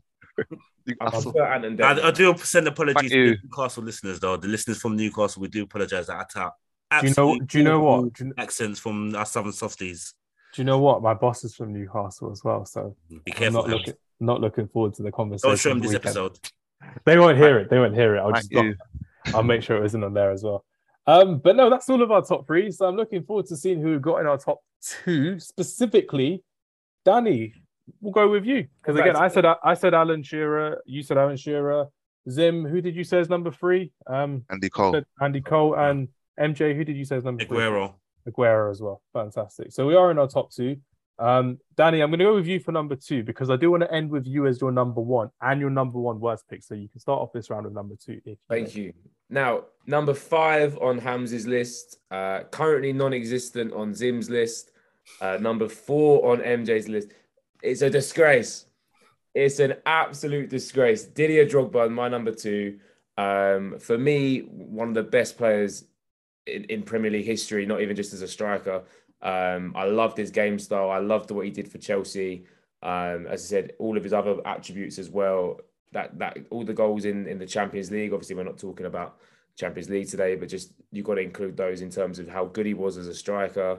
And we won't see another. I don't think we'll see another player like Drogba again. In terms of every Premier League striker now has to be so fast that they can beat a line and they can get past and they can't really just use their brute strength to get in the way of it. Some have said that Haaland is just a similar player and style of it, but just a faster player than Drogba was. And I believe that, but you know, a clinical striker like Drogba, and you said you got the free kicks, everything, well-rounded, doesn't get to my number 1 spot. We'll come on to that, but Didier Drogba, number 2. And my number 2 worst Premier League, and this is where it gets really interesting, yeah? This one was actually mentioned to me. So I did this list at a lunch period this week with a few friends in a group chat. I said, look, I know I'm going to be on the podcast and this is something that's going to come up. And one player was brought up, yeah? Southampton legend, some might say. MJ smiling. He knows who it is. I think it could be a couple of players, but yeah, I think I know you might be talking about. Legend. So good that he only's got 3 letters in his first name and his surname. I know exactly what you're talking about, bro. I use this guy for a certain thing that I do. Ali Dia. Come on now. You cannot claim you're someone's cousin. He's not even a footballer though, Danny. But Danny, technically, he's not even a footballer. I'm going to start sending out cold emails, yeah? Yep. To maybe like the Dubai League or the Chinese League, saying that I am a derivative of Paul Scholes, yeah? And I'm going to see how far I get with it before they find out that I am just, you know what I mean? How in God-given earth, in the world of 419 and the world of spamming, that you can get away with something like that. And then the idiots over at Southampton. Graham Souness. He likes to have a go at Pogba, yeah? He wants to call out Pogba. Look how much of an idiot he is. Oh, my goodness me. No, Ali Dia is my number 2 worst player of all time in a striker position. Self-explanatory. Danny, do you know the full story behind it? I've heard so many different variations of it. I probably do not know the full story behind it. If you got it, give it. So this guy, Spam called Southampton. Apparently he was George Weah, and he spoke to Graham Souness. Graham Souness fell for it and thought it was George Weah, and the guy said, "Yeah, I got my younger cousin plays football. His name is Ali Dia." So Graham Souness was like, "Oh, great! You know what? Bring him down for a trial. We'll play him." And then what happens? He comes down. He doesn't do a training session. Souness puts him straight on the bench for a Premier League game. Brings him on after 5 minutes. He's like, "What the hell is this? He's not a professional football player," and drags him back off again. Legit, bro. Check it out. It's there. Good story. And this is why I'll never rate Graham Souness at anything he talks about from that point on as well. Bro, this is why I can't hear him when he's about Pogba. When he's talking about anyone, when he's talking about Grealish, Pogba, when he's talking about Man United players, when he's talking about respecting the badge or the nation, whatever he talks about, it's complete trash because this is the guy, this is the Premier League manager who is like, that is related to George Weah. I'll give him a go. He's on the bench. Just give him a free contract. I trust the phone call in this day and age of technology that's evolving. And it's again 96, 97. Technology was still a big thing at the time, evolving. Graham Souness, let's not put you on for training. Let's not put you on for a 2-3 week trial or a month trial. You know what we'll do? Put you on the bench. Put you in the game. Play you in the game. See how you play. So yeah, I can't hear Souness anymore. It's the biggest heist in Premier League history, in my opinion, as well. It's like, you know, when you watch these Nico or Milana videos as well. It's like, I put this photo in the news. Yeah. Ali Dia at the time was the original. He then said, I'm going to become a Premier League footballer. Yeah. And he prank called Graham Souness. And, man. Oh, mate. He's done it dirty. What an L. That needs to be a more popular story. I think I've heard it, but like, the fact that Souness is on Talk Sport and gets Thank all you. these talking jobs, I'm like, why is he talking for? He needs to close his mouth. Like he needs to He just keep has quiet. that agenda against Ali D. He doesn't want to get Thank you. robbed of anyone ever again, but he still doesn't do his research. No. Maybe he thought it was Ali Daei, the Iranian football player. I think he was the top international goal scorer before Ronaldo took over him. Yeah, you're right. What a guy he is. Shout out to our Iranian followers. I think we've got like 2% of our listeners from Iran, so nicely done there. Escape your war that you're in as well. There's a little civil war in Iran as well, but I don't want to talk about that now. But Danny, thank you for bringing out Ali. That's the name I haven't heard in a long time. So shout out for that, and thank you MJ for telling us about the story as well. You wait till I finish on my number one. You're gonna want. I need to hear number one. If Diaz number 2, I need to hear number 1. Yeah, it's got to be someone special for number 1 as well. MJ, talk to us. Number 2, who have you got? Right, this guy, yeah. We just spoke about him as well. So number 2, I've got Alan Shearer in it. I don't think you can't have a top list without having Alan Shearer's name on there. And it was just more about where am I going to put him, and I'll put him at number 2. Number 2, nicely done. Zim, number 2 for you. My number 2 is Titi Henry. Woo! Yeah. I know most people. Number 2 though. No, yeah, it's number 2. It's my list, isn't it? It's my list. If anyone hasn't figured out by now, Zim is not an Arsenal fan. Yeah, I wasn't sure before that, to be honest. Yeah, but like he could do everything, and given that ice cool, don't need to say more. But yeah, number 2, it's a great position. You know what I mean? So. You don't sound convinced though. No, I am. Like, there's a lot of people that I've left out. He's my number 2. Like, so he should be grateful. The thing is, Sean, his co-host on Away Games podcast, will be seething when he listens to this as well with the choices that you made, Zim. And I'm all here for it. This will be fantastic when you get the reaction from him as well. He needs to share it with us on the group. It'll be so funny listening back, and he'll be like, "You put Thierry at number 2? Are you insane?" That's going to be so funny. I need that live reaction of him listening to this. So funny. But yeah, Thierry Henry at number 2. He's not my number 2. My number 2 is someone who I know we talked about at the beginning of it being a number 10 and a number 9, but we have seen this guy play more as a number 9 in his peak than we have seen him as a number 10. And Danny's shaking his head, but I'm looking at it thinking, this guy has played as a winger, he's played as a midfielder, he's played as a number 10, he's played as a striker. And he's played all around. So if I was to say he's in my strikers list, it's because I know for a fact I wouldn't put him in my attacking midfielders or number 10s list or wingers list, because he has played all around the park. He's probably one of the best utility players to ever play the game of football. Probably my footballing hero. It's the reason I'm wearing this shirt, because he scored one of the best goals in Premier League history against Manchester City, an overhead kick with this shirt on. And it's got to be, people will be like, you're a fraud, Hamza, for leaving all these number 10s out. But Wayne Rooney, he wore number 10, but he played as a number 9 for a good number of years as well. So Wayne Rooney is number 2 for me. Go on, Danny, retort. He's a 10. He's a 10. He's played as a 9 for a long time as well. Prime Rooney was his early Rooney years. And MJ will say the same, Zim will say the same. Him at Everton, his first few years at Manchester United. That's when, when people see that picture of him against Hull City with a skinhead, they're like, bold Rooney was immense. He wasn't immense. Young Rooney was immense. Young Rooney was the dog. He was the one that was going into tackles 2-footed and getting away with it, then abusing the referee. He was the one that was scoring on his debut against Arsenal, against prime David Seaman after the World Cup as well. Zim, talk to me about Wayne Rooney, because for me as a Man United fan, again, he was just that kind of guy that I needed to put in this team as a striker, because as a striker, he could finish any type of goal. So you know how I put Van Nistelrooy at number 10? I got to put Rooney at number 2, because he is our greatest ever goal scorer. He's England's greatest ever goal scorer. And there's only so much I can say about him without getting a bit lighthearted, because I love the guy. Or welling up. Yeah, it's good balance. Had to.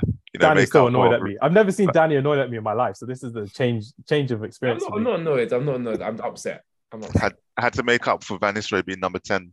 Like literally everything what you said plus more. I idolized him. Like for a good period of like my upbringing.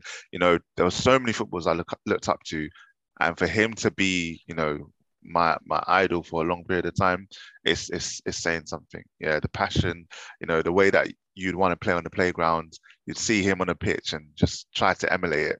He was a nutter, but he was a nutter with some focus on the pitch, you know.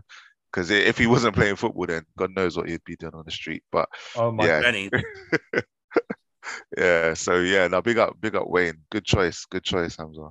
MJ just said granny in there, so I did not expect that. But oh my god, that was just Yeah, he'll be helping grannies cross the road, innit? He would be helping the elderly. That's what Rooney does. He's Yeah, a for nice sure. man. He's a community man. That's what he would have done. But no, the reason I say he's a number 9 is because there's definitive ways in how he actually played. So I'll give you all an example, and I'm sure Zim will know, and MJ may remind us as well. In 2007, when we got rid of Ruud van Nistelrooy, right, we had a front three of Ryan Giggs, Wayne Rooney, and Cristiano Ronaldo, and then we would rotate with Louis Saha, Park Ji-sung as well. They would be our kind of attack for the season. It was still the time when we were only allowed 5 subs in the Premier League as well. So Wayne Rooney was our main focal point as a number 9. That was when you saw young Rooney and young Ronaldo come into their own because Ruud van Nistelrooy kind of gone. We could play a counter-attacking style of football, fast-flowing and free-flowing as well. We then win the league. Go on to 2008. Who's our number 9 at the time? Still Wayne Rooney with Ronaldo on the right, Ryan Giggs or Park Ji-sung or Nani on the left, and Carlos Tevez rotating from a 4-3-3 or a 4-4-2. And when it was a 4-4-2, who was up front? Wayne Rooney and Carlos Tevez. And Tevez would drop back occasionally. Rooney would drop back occasionally. They both pressed in the front. Then when and then we won the league and the Champions League. Then we had another season as well when Rooney, admittedly, is more Ronaldo staying forward. So when players were dropping back, Rooney would be the one to drop back. He'd leave Ronaldo up front because it'd be like Dimitar Berbatov and Ronaldo staying up front. But Rooney would track back, Park would track back. That'd be the kind of way that we were playing. And then Ronaldo leaves. Then Carlos Tevez leaves as well. And then this is when we go to a 4-3-3 counter-attacking style of play because we didn't have that firepower that we once was. We had Michael Owen, wasn't reliable. Not really the best of seasons from Dimitar Berbatov's one. But this is when Rooney was probably my favorite version of Wayne Rooney was the 2010 version of Wayne Rooney, when it was Ji-sung Park, Nani, Antonio Valencia as the wingers. And then you'd have Wayne Rooney as the focal point, the number 9. This is what happens when Wayne Rooney is the main man of a team. 32 games in the Premier League, 26 goals, injured at the end of the season, had a crap World Cup because he came back from injury a bit too early, in my opinion, as well. And Fabio Capello wasn't a great England manager as well. And then it goes on to 2011 when we have him in and out the team, the whole I want to leave Man United thing. And then it goes to 2012, where once again, he's our main striker. We have a rotation of Javier Hernandez, Dimitar Berbatov, Danny Welbeck, Michael Owen. But Wayne Rooney was our focal point because we had Ashley Young on the left, Nani on the right, or Valencia on the right. And again, 34 games, 27 goals. So when Wayne Rooney is the number 9 striker, he's not scoring 12 goals, he's not scoring 14 goals, he's not scoring 16. He's getting the 20s. He's getting the mid-20s and above 20s. So he's doing that and he's competing for top goal scorer in the Premier League. That's why I'll always say Wayne Rooney as a number 9. If he wasn't a selfless player, he could have been way more. He would have been regarded as a much better player. But because he wanted to play for the team, he wanted to give everything for the team. His utility kind of hindered him, but it improved our team, if you know what I mean. He did everything for the team and not for him. So Wayne Rooney, number 2 at number... Hams, imagine that though. You're saying that it could be a lot more selfish, but it's still the record goal scorer for United and England. Mm-hmm. Exactly. It goes to show how much he actually put into the game and how much he actually put in from a young age as well, and how well he was looked after from Sir Alex Ferguson's point of view as well, and Man United's point of view as well, especially with that metatarsal break in 2006. But yeah, that's my argument for Wayne Rooney as a number 9. But yeah, number 2, Wayne Rooney for me. MJ, talk to us about your number 1. I think it's obvious, isn't it? It has to be obvious, right? It has to be. There's rather room. I just think that obviously seeing him transition to the Premier League, at first he did struggle, found it hard to score goals, but then once he scored his first goal against Southampton, that was it. He went, and then I think he's the only player to score like 30 successive Premier League goals for 5 years in a row. I think he won 4 Golden Boots in a row. It was 20 plus. That was 20 plus. Sorry, 20 plus goals for 5 years in a row. I think he won maybe 3 or 4 Golden Boots in a row. There's no one that needs to be said, to be honest. And for me, the reason why he's above Shearer is obvious. It's just my personal preference. I just think that he's a better all-round striker than Shearer, even though Shearer is maybe more of a clinical finisher, but Henry, I think, is a better all-round striker. And yeah, for me, there's no more superlatives to add to Henry. Thierry Henry is my I don't know how I can explain it. I've explained it once before in terms of when you're kind of a kid and then you're just like watching these players and you just don't want them to play. You just never want to see them play against your team because you just hate it because you know they're going to tear you apart. And Thierry Henry did. He did it in the Invincible season. He did it previously as well. He moved from a winger position to a striking position as well. Arsene Wenger did very well to transition him. Because as Zim said before, you had Nicolas Anelka at the time as well, and I think he left and then you got on Anelka. Yeah. Apparently, according to Wenger, he wanted to play Henry and Anelka together, but obviously Anelka wanted to go to Real Madrid, so that never happened. That would have been because that's how you ended up signing Sylvain Wiltord as well, and then he played as a winger for you as well going forward. But not quite the same. But definitely the same. But it would have been insane to see Anelka and Henry because we saw them for France, but we never saw them for Arsenal in the Premier League. That would have been different levels, but again. 5 seasons, I think it's 5 seasons consecutively scoring over 20 goals a season. The Invincible won 37 games, 30 goals as well. Insane numbers to put up. And I think he just inspired a generation, to be fair. He also hijacked a whole generation of Arsenal fans as well and hyped them up thinking Arsenal were going to be great. And then he left, 3 seasons later, and then they weren't great. So I appreciate that. So if my young cousin Adam is listening to this and your dad's going on about Thierry Henry, he's great, is amazing, but you never got to see him play, which is funny for me. So I'm really happy that you're an Arsenal fan now and I can tease you all the time, which is good fun. But Thierry Henry is my number one as well. I couldn't look past him. I couldn't even be that biased to put Wayne Rooney over Thierry Henry because I thought he was magic on a football pitch. He was fantastic to watch and someone you could really enjoy. You could enjoy now. You could appreciate what he actually did for the game. As again, another one of these foreign players coming in. There's another certain Frenchman that I'll mention on our number 10s list that was a foreign player coming in and transcended football in terms of how he played the game and what he did for variety of nations as well going forward. But I just really enjoyed watching Thierry Henry. I thought he's one of those where you're looking at superheroes in Marvel films and DC films. I think he was a superhero on the pitch for a lot of people as well. The way he would run so fast, the way he had the strength, the way he didn't even look like he was built, but he had that muscle strength to hold off 2-3 defenders at the same time. And then there's that iconic picture as well of Thierry Henry knee sliding against Spurs at Highbury as well. And I think Highbury was his fortress. He wasn't the same, obviously, when you moved to the Emirates. No one really was, but it just goes to show how well Thierry Henry did as a football player for Arsenal. And what a fantastic player he was indeed. My number one, MJ's number one. Zim, who's your number one? I'm intrigued because you got Thierry Henry at number 2. Who have we got?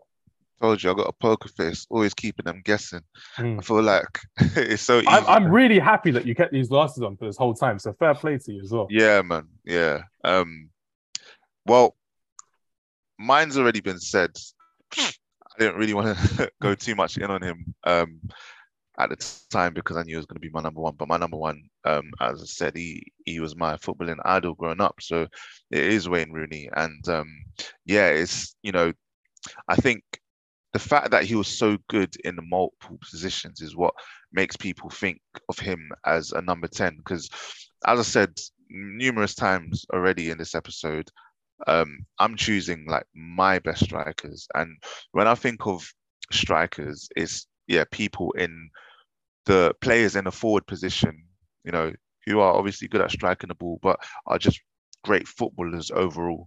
And when you think about a number 10, it's normally like the best overall player, the one that can, thread like, the knots and all of that sort of stuff. Really could do that, but, he was aggressive as well. He could strike a ball as hard and as accurate from as far a distance as, you could think of. He could do like, halfway line shots, like over the keeper or like as a volley, like he did against West Ham. Like for someone so physical and someone who was such a brute, he was such a technically gifted player from young as well. And one thing that I definitely want him to be known for, right? It's easy to be a wonder kid, break through and everyone's hyping you, but it's not easy to maintain that. We talk about many wonder kids. We mentioned Walcott, we mentioned like other players, right? Michael Owen. Their star doesn't last that long. And even though he got an injury, like a severe metatarsal injury, people didn't even know what a metatarsal was before it because it was like such a big deal. he still managed to go on and still break records. Like for England, Man United, like the biggest establishment in England and for England, themselves.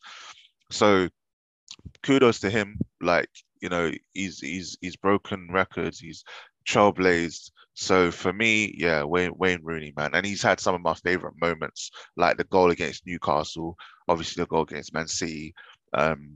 Yeah, like even the goal at Everton, like it was a joy to see someone that young break through and just like take everything by the scruff. He had defenders afraid at 16. What's that? What is that? So yeah, no, he definitely was a striker.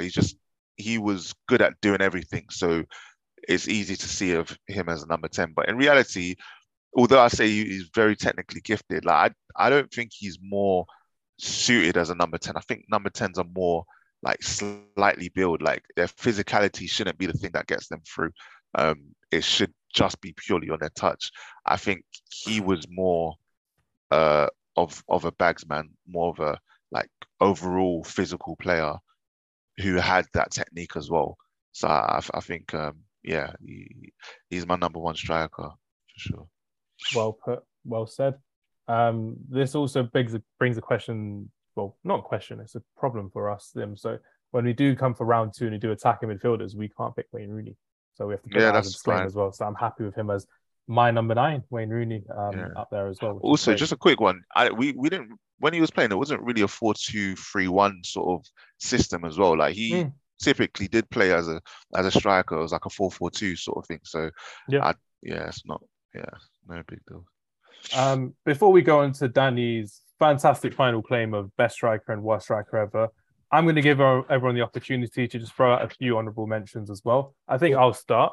Jamie Vardy, I think he has to get recognised for what he's done in the Premier League. He may not be one of the best, the top goal scorers or whatever it was, but 128 goals in the Premier League as well, 263 games, Premier League winner for what he did in that Leicester season, has to get recognised. Teddy Sheringham has to get recognised. I'm not sure if anyone put them in their top 10, but he has to get recognised as well. Last one from me, probably a bit of a bias there. We mentioned Fowler, we mentioned Dwight York. Probably Diego Costa, Carlos Tevez, Romelu Lukaku. No. Diego Costa. Les Ferdinand. That's the one I wanted to say. Ferdinand. I was just rolling off the top of my head. I'm trying to think. Hear me for a second, Hams. Les Ferdinand. Shout out to Les Ferdinand, because again, he was someone that, as you're kind of growing up, you kind of understand a bit more about how he did, especially for his Newcastle days. And as MJ has pointed out very well on a lot of his people that has got, people who broke the 100 club in the Premier League, and Les Ferdinand was 1 goal shy of 150 goals in the Premier League of 350 games in the Premier League as well. So it goes to show that he's actually done very well for himself. So shout out Les Ferdinand, shout out Teddy Sheringham, and Jamie Vardy as well. Got to shout him out as well. Anyone else who wants to go for another shout out? Who have we missed? I'm going to give a shout out to Robbie Keane. Sorry, Danny, go on. You already said Robbie Keane, yeah. I'll give a shout out to Robbie Keane. West Ham legend. What? Yeah. That one season, that West Ham. That Liverpool season as well. But he was everywhere, man. Journeyman. Proper. Yeah. Danny, who are you going for? I'm going for Fernando Torres. If you just look at his Liverpool career, I think what he did for Liverpool, if he continued that form, then he would have been sensational. I mean, we've spoken about Cantona being indifferent in his position and where he lies. And also, honourable mentions for the worst player of all time. You've got to look at Nicholas Bentner. Yeah. That's the Arsenal striker I thought you were going to put on your list instead of Shamak. So, you've got to look at Romelu Lukaku. What? In terms of his his last 12 months. Oh my God. I'm joking. I was going to say his West Brom days are good enough. You've got to look at Simone Zaza for West Ham. A few of these names. I think he was all right though. He was technical though. I just remember his penalty for Italy. I'm going to go look at the English dictionary and look at what technical is and see if Simone Zaza's face turns up. Again, we've mentioned it. Freddie Sears, what a legend that guy is. Any other guys that you might mention? Avoid Man United players for the moment because that's where my number one's coming from. But any other worst Premier League strikers of all time mentions? I don't want to say a Man United striker, so I'm not going to say him. So I'm going to go for a few that I've got. Yaya Sanogo, I think he was awful. Arsenal player. I thought he wasn't very good going forward as well. We've mentioned a few. Connor Salmon, I thought he was crap at Wigan, so I thought he was an awful player. Victor Inishebi, awful player. Yeah. There was one player, I don't know who it was. He played for Cardiff. He was like their new kind of striker that they had. I think it was Cornelius, his name was. Yeah. In that one season. Cornelius. Yeah. I thought he was awful when he came. He didn't settle into Premier League. Shevchenko. Shevchenko. Oh, that's a really good shout. Shevchenko just didn't do it at Chelsea as well. Van Wolfswinkel. Now, you know what? I think I've got one because you haven't got him on your list. Andy Carroll. What do you think? What, for Liverpool? Liverpool, 35 million, that whole big transfer deadline day deal. I thought that was an awful deal, man. Yeah, that's bad deal, but I wouldn't say his overall like goals to game ratio is that bad. Like in terms of all clubs that he's been at. So, because how did he do at West Ham, Danny, as a striker? He did really well. It was the West Ham playing style of let's just lob a ball into the tallest person possible and see what we do with it. And he scored a couple of really good goals. I think when he was playing in behind Dimitri Payet, I mean that man could create anything. He could make a cake out of nothing. Do you know what I mean? He could. So he got some success there. But then, as everyone left and we started to play this on the ball, on the floor type football, when it wasn't working, and you got Joey O'Brien trying to play through balls into him, it's never gonna work out. You got Razvan Rat trying to play 1-2s down the left hand side. What a name! Forgot about him. Do you know what I mean? So it was worked really well to start. It was a really good signing. It was something that we needed, but it didn't come to fruition. So yeah, 50-50.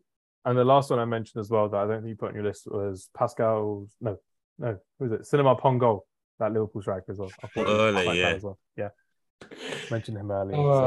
I thought you were going to say Pascal Chimbonda, and I was going to be like, mate, that is another name. I also not adding Soldado though from Spurs. Good shout that. And Vincent Janssen from Spurs as well. Vincent Janssen, he's a big flop. Yeah. Didn't do anything when he was here. That's all that's come to mind. Zim, any flops from your side, I think? What about Kezman? Kezman as well for Chelsea. Joe for Man City. I don't really remember the flops, but to be fair, I think Adrian Mutu, man. I think he was hyped. Just didn't do bits. Yeah, similar to Kezman, to be fair. I think Chelsea tried to do a thing where, okay, we got money now, let's get the best strikers or upcoming strikers in Europe, and that rated highly, just big flops. So yeah, Chelsea seem to be a club where they can only have big, strong target men do well. Like Drogba and Diego Costa are pretty much the only strikers who've significantly done well. Like Shevchenko, big ballers, him, Crespo, they didn't do so well. Crespo wasn't as bad as Shevchenko, but like it's like they need a big target bully, you know. So yeah, a bit unfortunate for them lot, but and one more shout as well. Jeffers as well from Arsenal as well. Francis Jeffers, he's quick. Gabby Bongelho, let's throw him in. Why not? Let's throw Gabby Bongelho in there. 20 pace though, FM. 20 pace or 19 though. Yeah, you know that. 95 on FIFA 11 as well. Somebody made the England squad on that offline mode as well, which was crazy to see. But he barely got a cap for England. But yeah, if only his brain works that fast now. If only his brain works that fast now. Oh my days! That 95 should be 95 words an hour now. It's like TalkSport just go for like the worst players in Premier League history, and they're like, yeah, let's give you a job. It'll work. Jamie O'Hara somehow got a job there. It's crazy. Don't ask me. He'll be on Love Island in 2 years. See, Darren Bent's a weird one, man, because he's got a good record, but he was such a he's such a basic striker though, and like credit to him though, because he's had a good career. Like he's in the Premier League 100. You know, you can never take that away from him. And I remember him at Ipswich, like when I used to follow them quite a bit, doing bits in it was Division 1 at the time. And yeah, to make it into the Premier League and still, you know, continue goal scoring record, but he was really basic. You know, it's a weird one, man. So yeah, like TalkSport, they know how to get someone who has a record, but is not that great. Like he missed a few sitters. Very like I can remember them clearly. You know, one at Tottenham minute, and then Harry Redknapp was that my grand could have scored that. Yeah. But no, but you know what? Bar Spurs, he didn't really play for any big teams. He was at Sunderland, Charlton, and he's still with the 100 Premier League clubs. So he deserves a shout out. Yeah, give credit. And Danny, I think you deserve a shout out for bringing the second list as well. It's been a good laugh to look back at some of these players and some of these strikers as well. So kudos to yourself. You have your time for your best ever striker and your worst ever striker. And we're all probably looking forward to your worst ever striker. So let's hear it, man. Number 1, Thierry Henry. Whoa, nice and easy. Let's go on to the top 1 striker of all time in the best list. This is the best list. Now I'm going to run you through a little story here. We're going to take a trip down memory lane. Yeah. Oh, God. So this player, when he was growing up, was regarded as apparently the best player in his amateur football club. Yeah. Oh, wow. Which is the equivalent of being told you're really good at five-a-side. Yeah. He had a couple of spells. His agent was really nifty at the time, and he tried to get him played out to certain teams, and they all turned him away. So he went, you know what? I'm just going to break all my contracts. I'm going to break away from my amateur club, and I'm going to go and play for a team. And in pre-season, you know, he did really well. Sort of six friendly matches, 5 goals, which caught the eye of Manchester United. I was waiting for that part. He had only signed for Guimarães in Portugal 5 weeks prior. Okay. So Fergie, had obviously been tapping this guy up from early. Yeah, his agent would have been in contact with Carlos Queiroz. Yeah, 7.4 million they paid for this player, and in terms of actual games he started for Man United over the 4 years he was there, he played 0.5 games a year in terms of start. Okay, so over 4 years he only started 2 games. Yeah. £9 million it went up to, and there was legal battles with how apparently it was fraud and it went to the wrong people. Carlos Queiroz was like, no, let's get this guy in, and he said, no, let's not send him out on loan. Let's keep him within the squad and try and see what we can do for this football player. He signed on the same day as Javier Hernandez and Chris Smalling as like a triple sign-in. Same window. I've got it down in the same day, same window. And yeah, what a howler. He only played 1 full 90-minute match, and that was in the 5th round of the FA Cup against Crawley Town. The man, the myth, the legend himself, and I'll give him his respect. I'll say his full name. And that is Thiago Manuel Diaz Correa. And that is also the man known as Bebe, who, fun enough, that's what you got written down, yeah?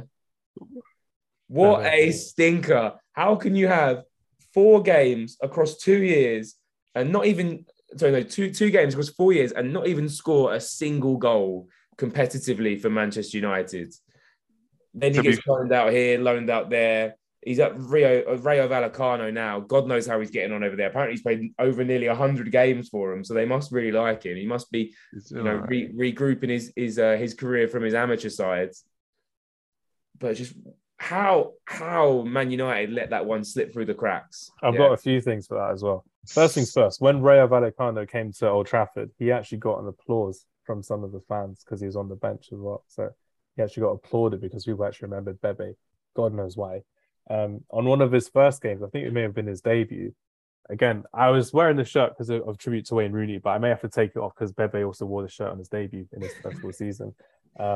He came on as a sub for an injured Owen Hargreaves, and he did so bad. He was a sub that got subbed later on in the game as well against Wolverhampton Wanderers. And in one of his first starts against West Ham away at Upton Park, he got absolutely dominated by Tal Ben Haim. No one in their life will ever get dominated by Tal Ben Haim. Who was the person that got dominated? Bebe. Tal Ben Haim was it George and Lenny from Mice and Men? Do you know what I mean? He's just that massive guy. He's just, how can you be pocketed by that sort of player? That was a time when Israeli ballers were they were about. Ben Haim, Tal Ben Haim, and Ben Haim was made to look like prime Maldini, literally by Bebe, because Bebe, it was a game that was stirring as well. I remember going back into school the next day, West Ham fan was going on about, we beat you 4-0. I'm like, we had 10 men. We had Bebe, for God's sake. And it was a fee where we could have actually paid, as Danny said, it was a lot of miscommunication. We could have actually just paid for him £125,000. But how much did we pay? 7 million initially, and then it rose to 9 million because of add-ons. Crazy. What add-ons were What they? add-ons in it? What are we talking about? It wasn't appearance fees. It wasn't goals. What the hell was that about? He must have been washing. He must have been on washing up duty. Do you know what I mean? So like, he was paying other people's fines. That's hilarious. No, to be fair to him though, he was more of a winger. Like he wasn't a striker. I got to defend him, man. And also like it just goes. I don't want to make it about Glazers, yeah, but like things were really stringent. Like money was tight because they were holding back funds to get the actual best players. We were always trying to find the next Ronaldo. That's why there was the Portuguese link. That's what happened with Nani, who was obviously much better than Bebe, but.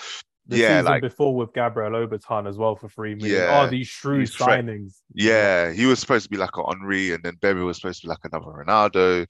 But yeah, these lot were, I guess, because they weren't even good wingers. You could probably say, well, what was he? He was a forward kind of thing. So I guess he can be on the list because he wasn't good as a winger either. But yeah, my defense for him, because he's got no defenders right now, is that he was more of a winger. So. Yeah, I don't expect too many goals. when we come back from our top 10 wingers list and I bring out a top worst 10 wingers list, it won't be there, so it's fine. Spoiler, he's on my top 10 worst wingers list if we do that as well. This has been so much fun. But MJ, just to round it off, do you remember the fact that Bebe was being compared to literally like the next big Portuguese thing at the time? And you're just kind of there thinking like, I've never heard of this guy. Yeah. It was literally the media narrative because he was a Man United signing. That's how bad the media would spin like a Glazer type of signing, and Zim would agree with me as well. Like every other player we kind of get in. What were your kind of thoughts from the outside, looking at Bebe kind of coming into us? Yeah, obviously when you signed him, I didn't know anything about him. After he left, I didn't know nothing about him, and still to this day, I don't know anything about him. I hear that. He only brought jokes aside, obviously, it probably wasn't the best finest hour in it. Yeah, it wasn't great at all. And it goes to show that this is why we don't sign people for the sake of signing people. Because I remember that summer as well was the World Cup summer as well. So a lot of people were a bit hyped about all the players that were kind of there. And I remember being in the car listening to the radio. I think I was at my grandma's when we were going somewhere.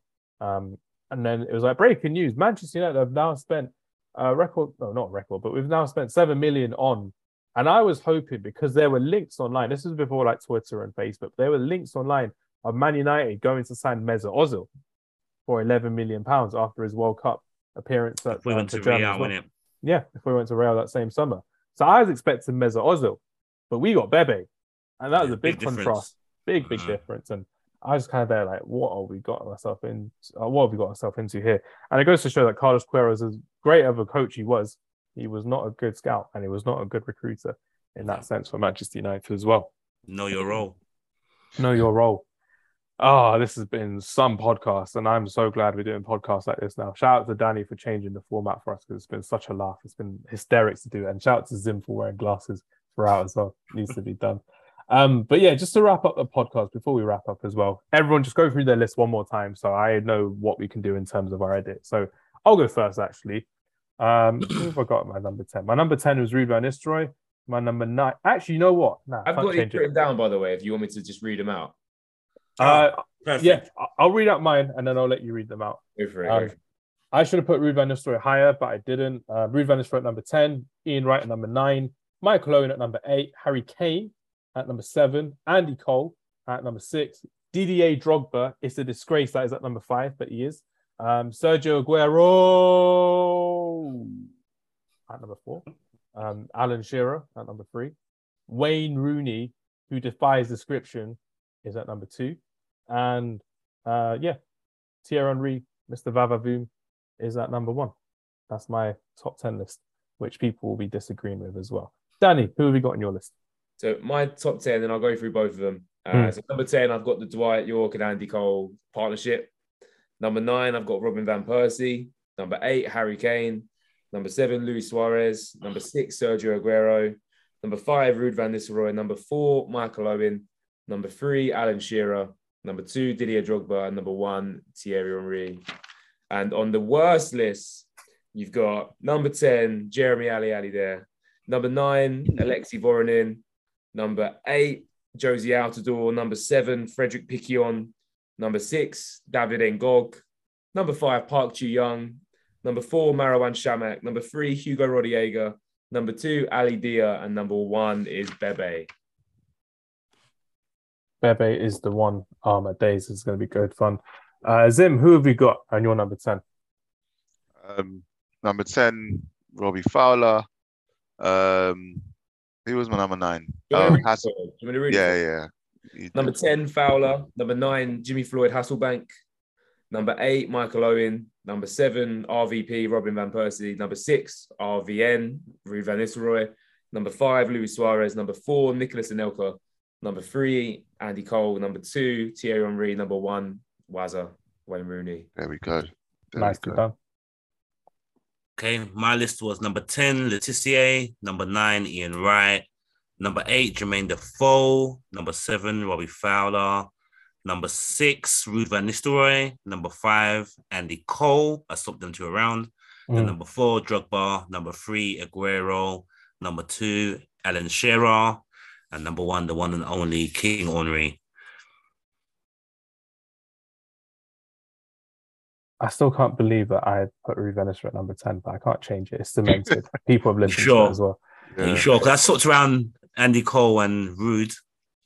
Go on, let me put Van Nistelrooy at number. But yours is a big jump though, like whereas MJ's one was like just one minute. Yeah, I can't have Ian Wright at number 10 though. That's the thing. So, and I can't have Michael Owen Ballon d'Or winner at number. Well, thank you guys for listening for the podcast. Oh my days, what an outro that was as well. But no, yeah, literally that's our top 10 list. So everyone, we're going to be putting this out onto social media as well. We're going to see how it kind of goes about, which would be good fun. But MJ, thank you very much for your time today. If you want to plug your podcast, by all means, go for it now. Then I'll let Zim do it. Then I'll let Danny plug his business as well. So go for it one by one, MJ. Yeah, no, thanks for having me, Hams. Enjoyed today's episode. Yeah, to the listeners, if you want to tune into Ball and Banter, we're there on Apple, Spotify, YouTube, everywhere. So yeah, man, tune into another episode. It's good fun. 5 guys from school. We just talk about football. Perfect. Nicely done. Zim, what about you? What have we got planned for this season, man? Cool, man. Yeah, no, thanks for having me. Yeah, away games. Looking to continue doing podcasts on YouTube, and yeah, doing like a coverage of the World Cup, and breaking down some Premier League fixtures and all things European football along the course of the season. So yeah, stay tuned to Away Games podcast. Fantastic. And Danny, your new YouTube channel is kicking off. Tell us more about that. Yeah, I'm trying to be a little bit more consistent with my social media presence. So yeah, Next Up Coaching, currently on my way to getting one either semi-professional or professional managerial point. So I'm documenting my journey along to do that. Shout out to the Tennis Brothers and Felix over there who are doing that in terms of tennis. But yeah, looking to just get a little more content on the whole YouTube side of things. Instagram and Facebook are going really well. Subscribe to Next Up Coaching on YouTube or follow us on Instagram and Facebook. Looking to change the world of grassroots football one step at a time. So yeah, nicely done. That's what I love to hear as well. Put down in the comments which list is the best. Let us know. It's obviously my list. I'm quite confident in my list, to be fair. I'm not normally, but you literally stood there for about 2 minutes saying, "Oh, I want to move." You cannot say that your list is firm. Remember, I'm the one editing this, so they may not hear that as well. Pretty good in that respect. Don't edit this out. If they don't choose mine as number 1, then they don't know ball. That's what it is. That's what it is, man. Yeah. I'll have the screenshot of all of us just on there as well. And if they see you with the sunglasses, they'll be hypnotized onto it as well, which will be pretty good as well. But no, everyone, thank you very much for joining. I'd love to do a part 2 sometime soon. Even if we do it next week or the week after, I'll happily do it, because with what we're doing, this kind of running up to our 100th episode, we're doing loads of things that I just personally want to do. I want to do so many different things. So many of these nostalgic ones are what I really love to do. So instead of talking about what's happening in the Premier League or international break before the World Cup, I want to get so many more of these done. So by all means, wingers next, midfielders next, goalkeepers next. Danny will kill us on goalkeepers, to be fair. But yeah, I'm looking forward to part 2 on this. Hopefully everyone listening, you'll be looking forward to part 2 on this one as well. It's been a long podcast, but I'm looking forward to listening to every second of this. Everyone, thank you very much for listening. Do take care, and we'll see you next time. Goodbye. Cheers.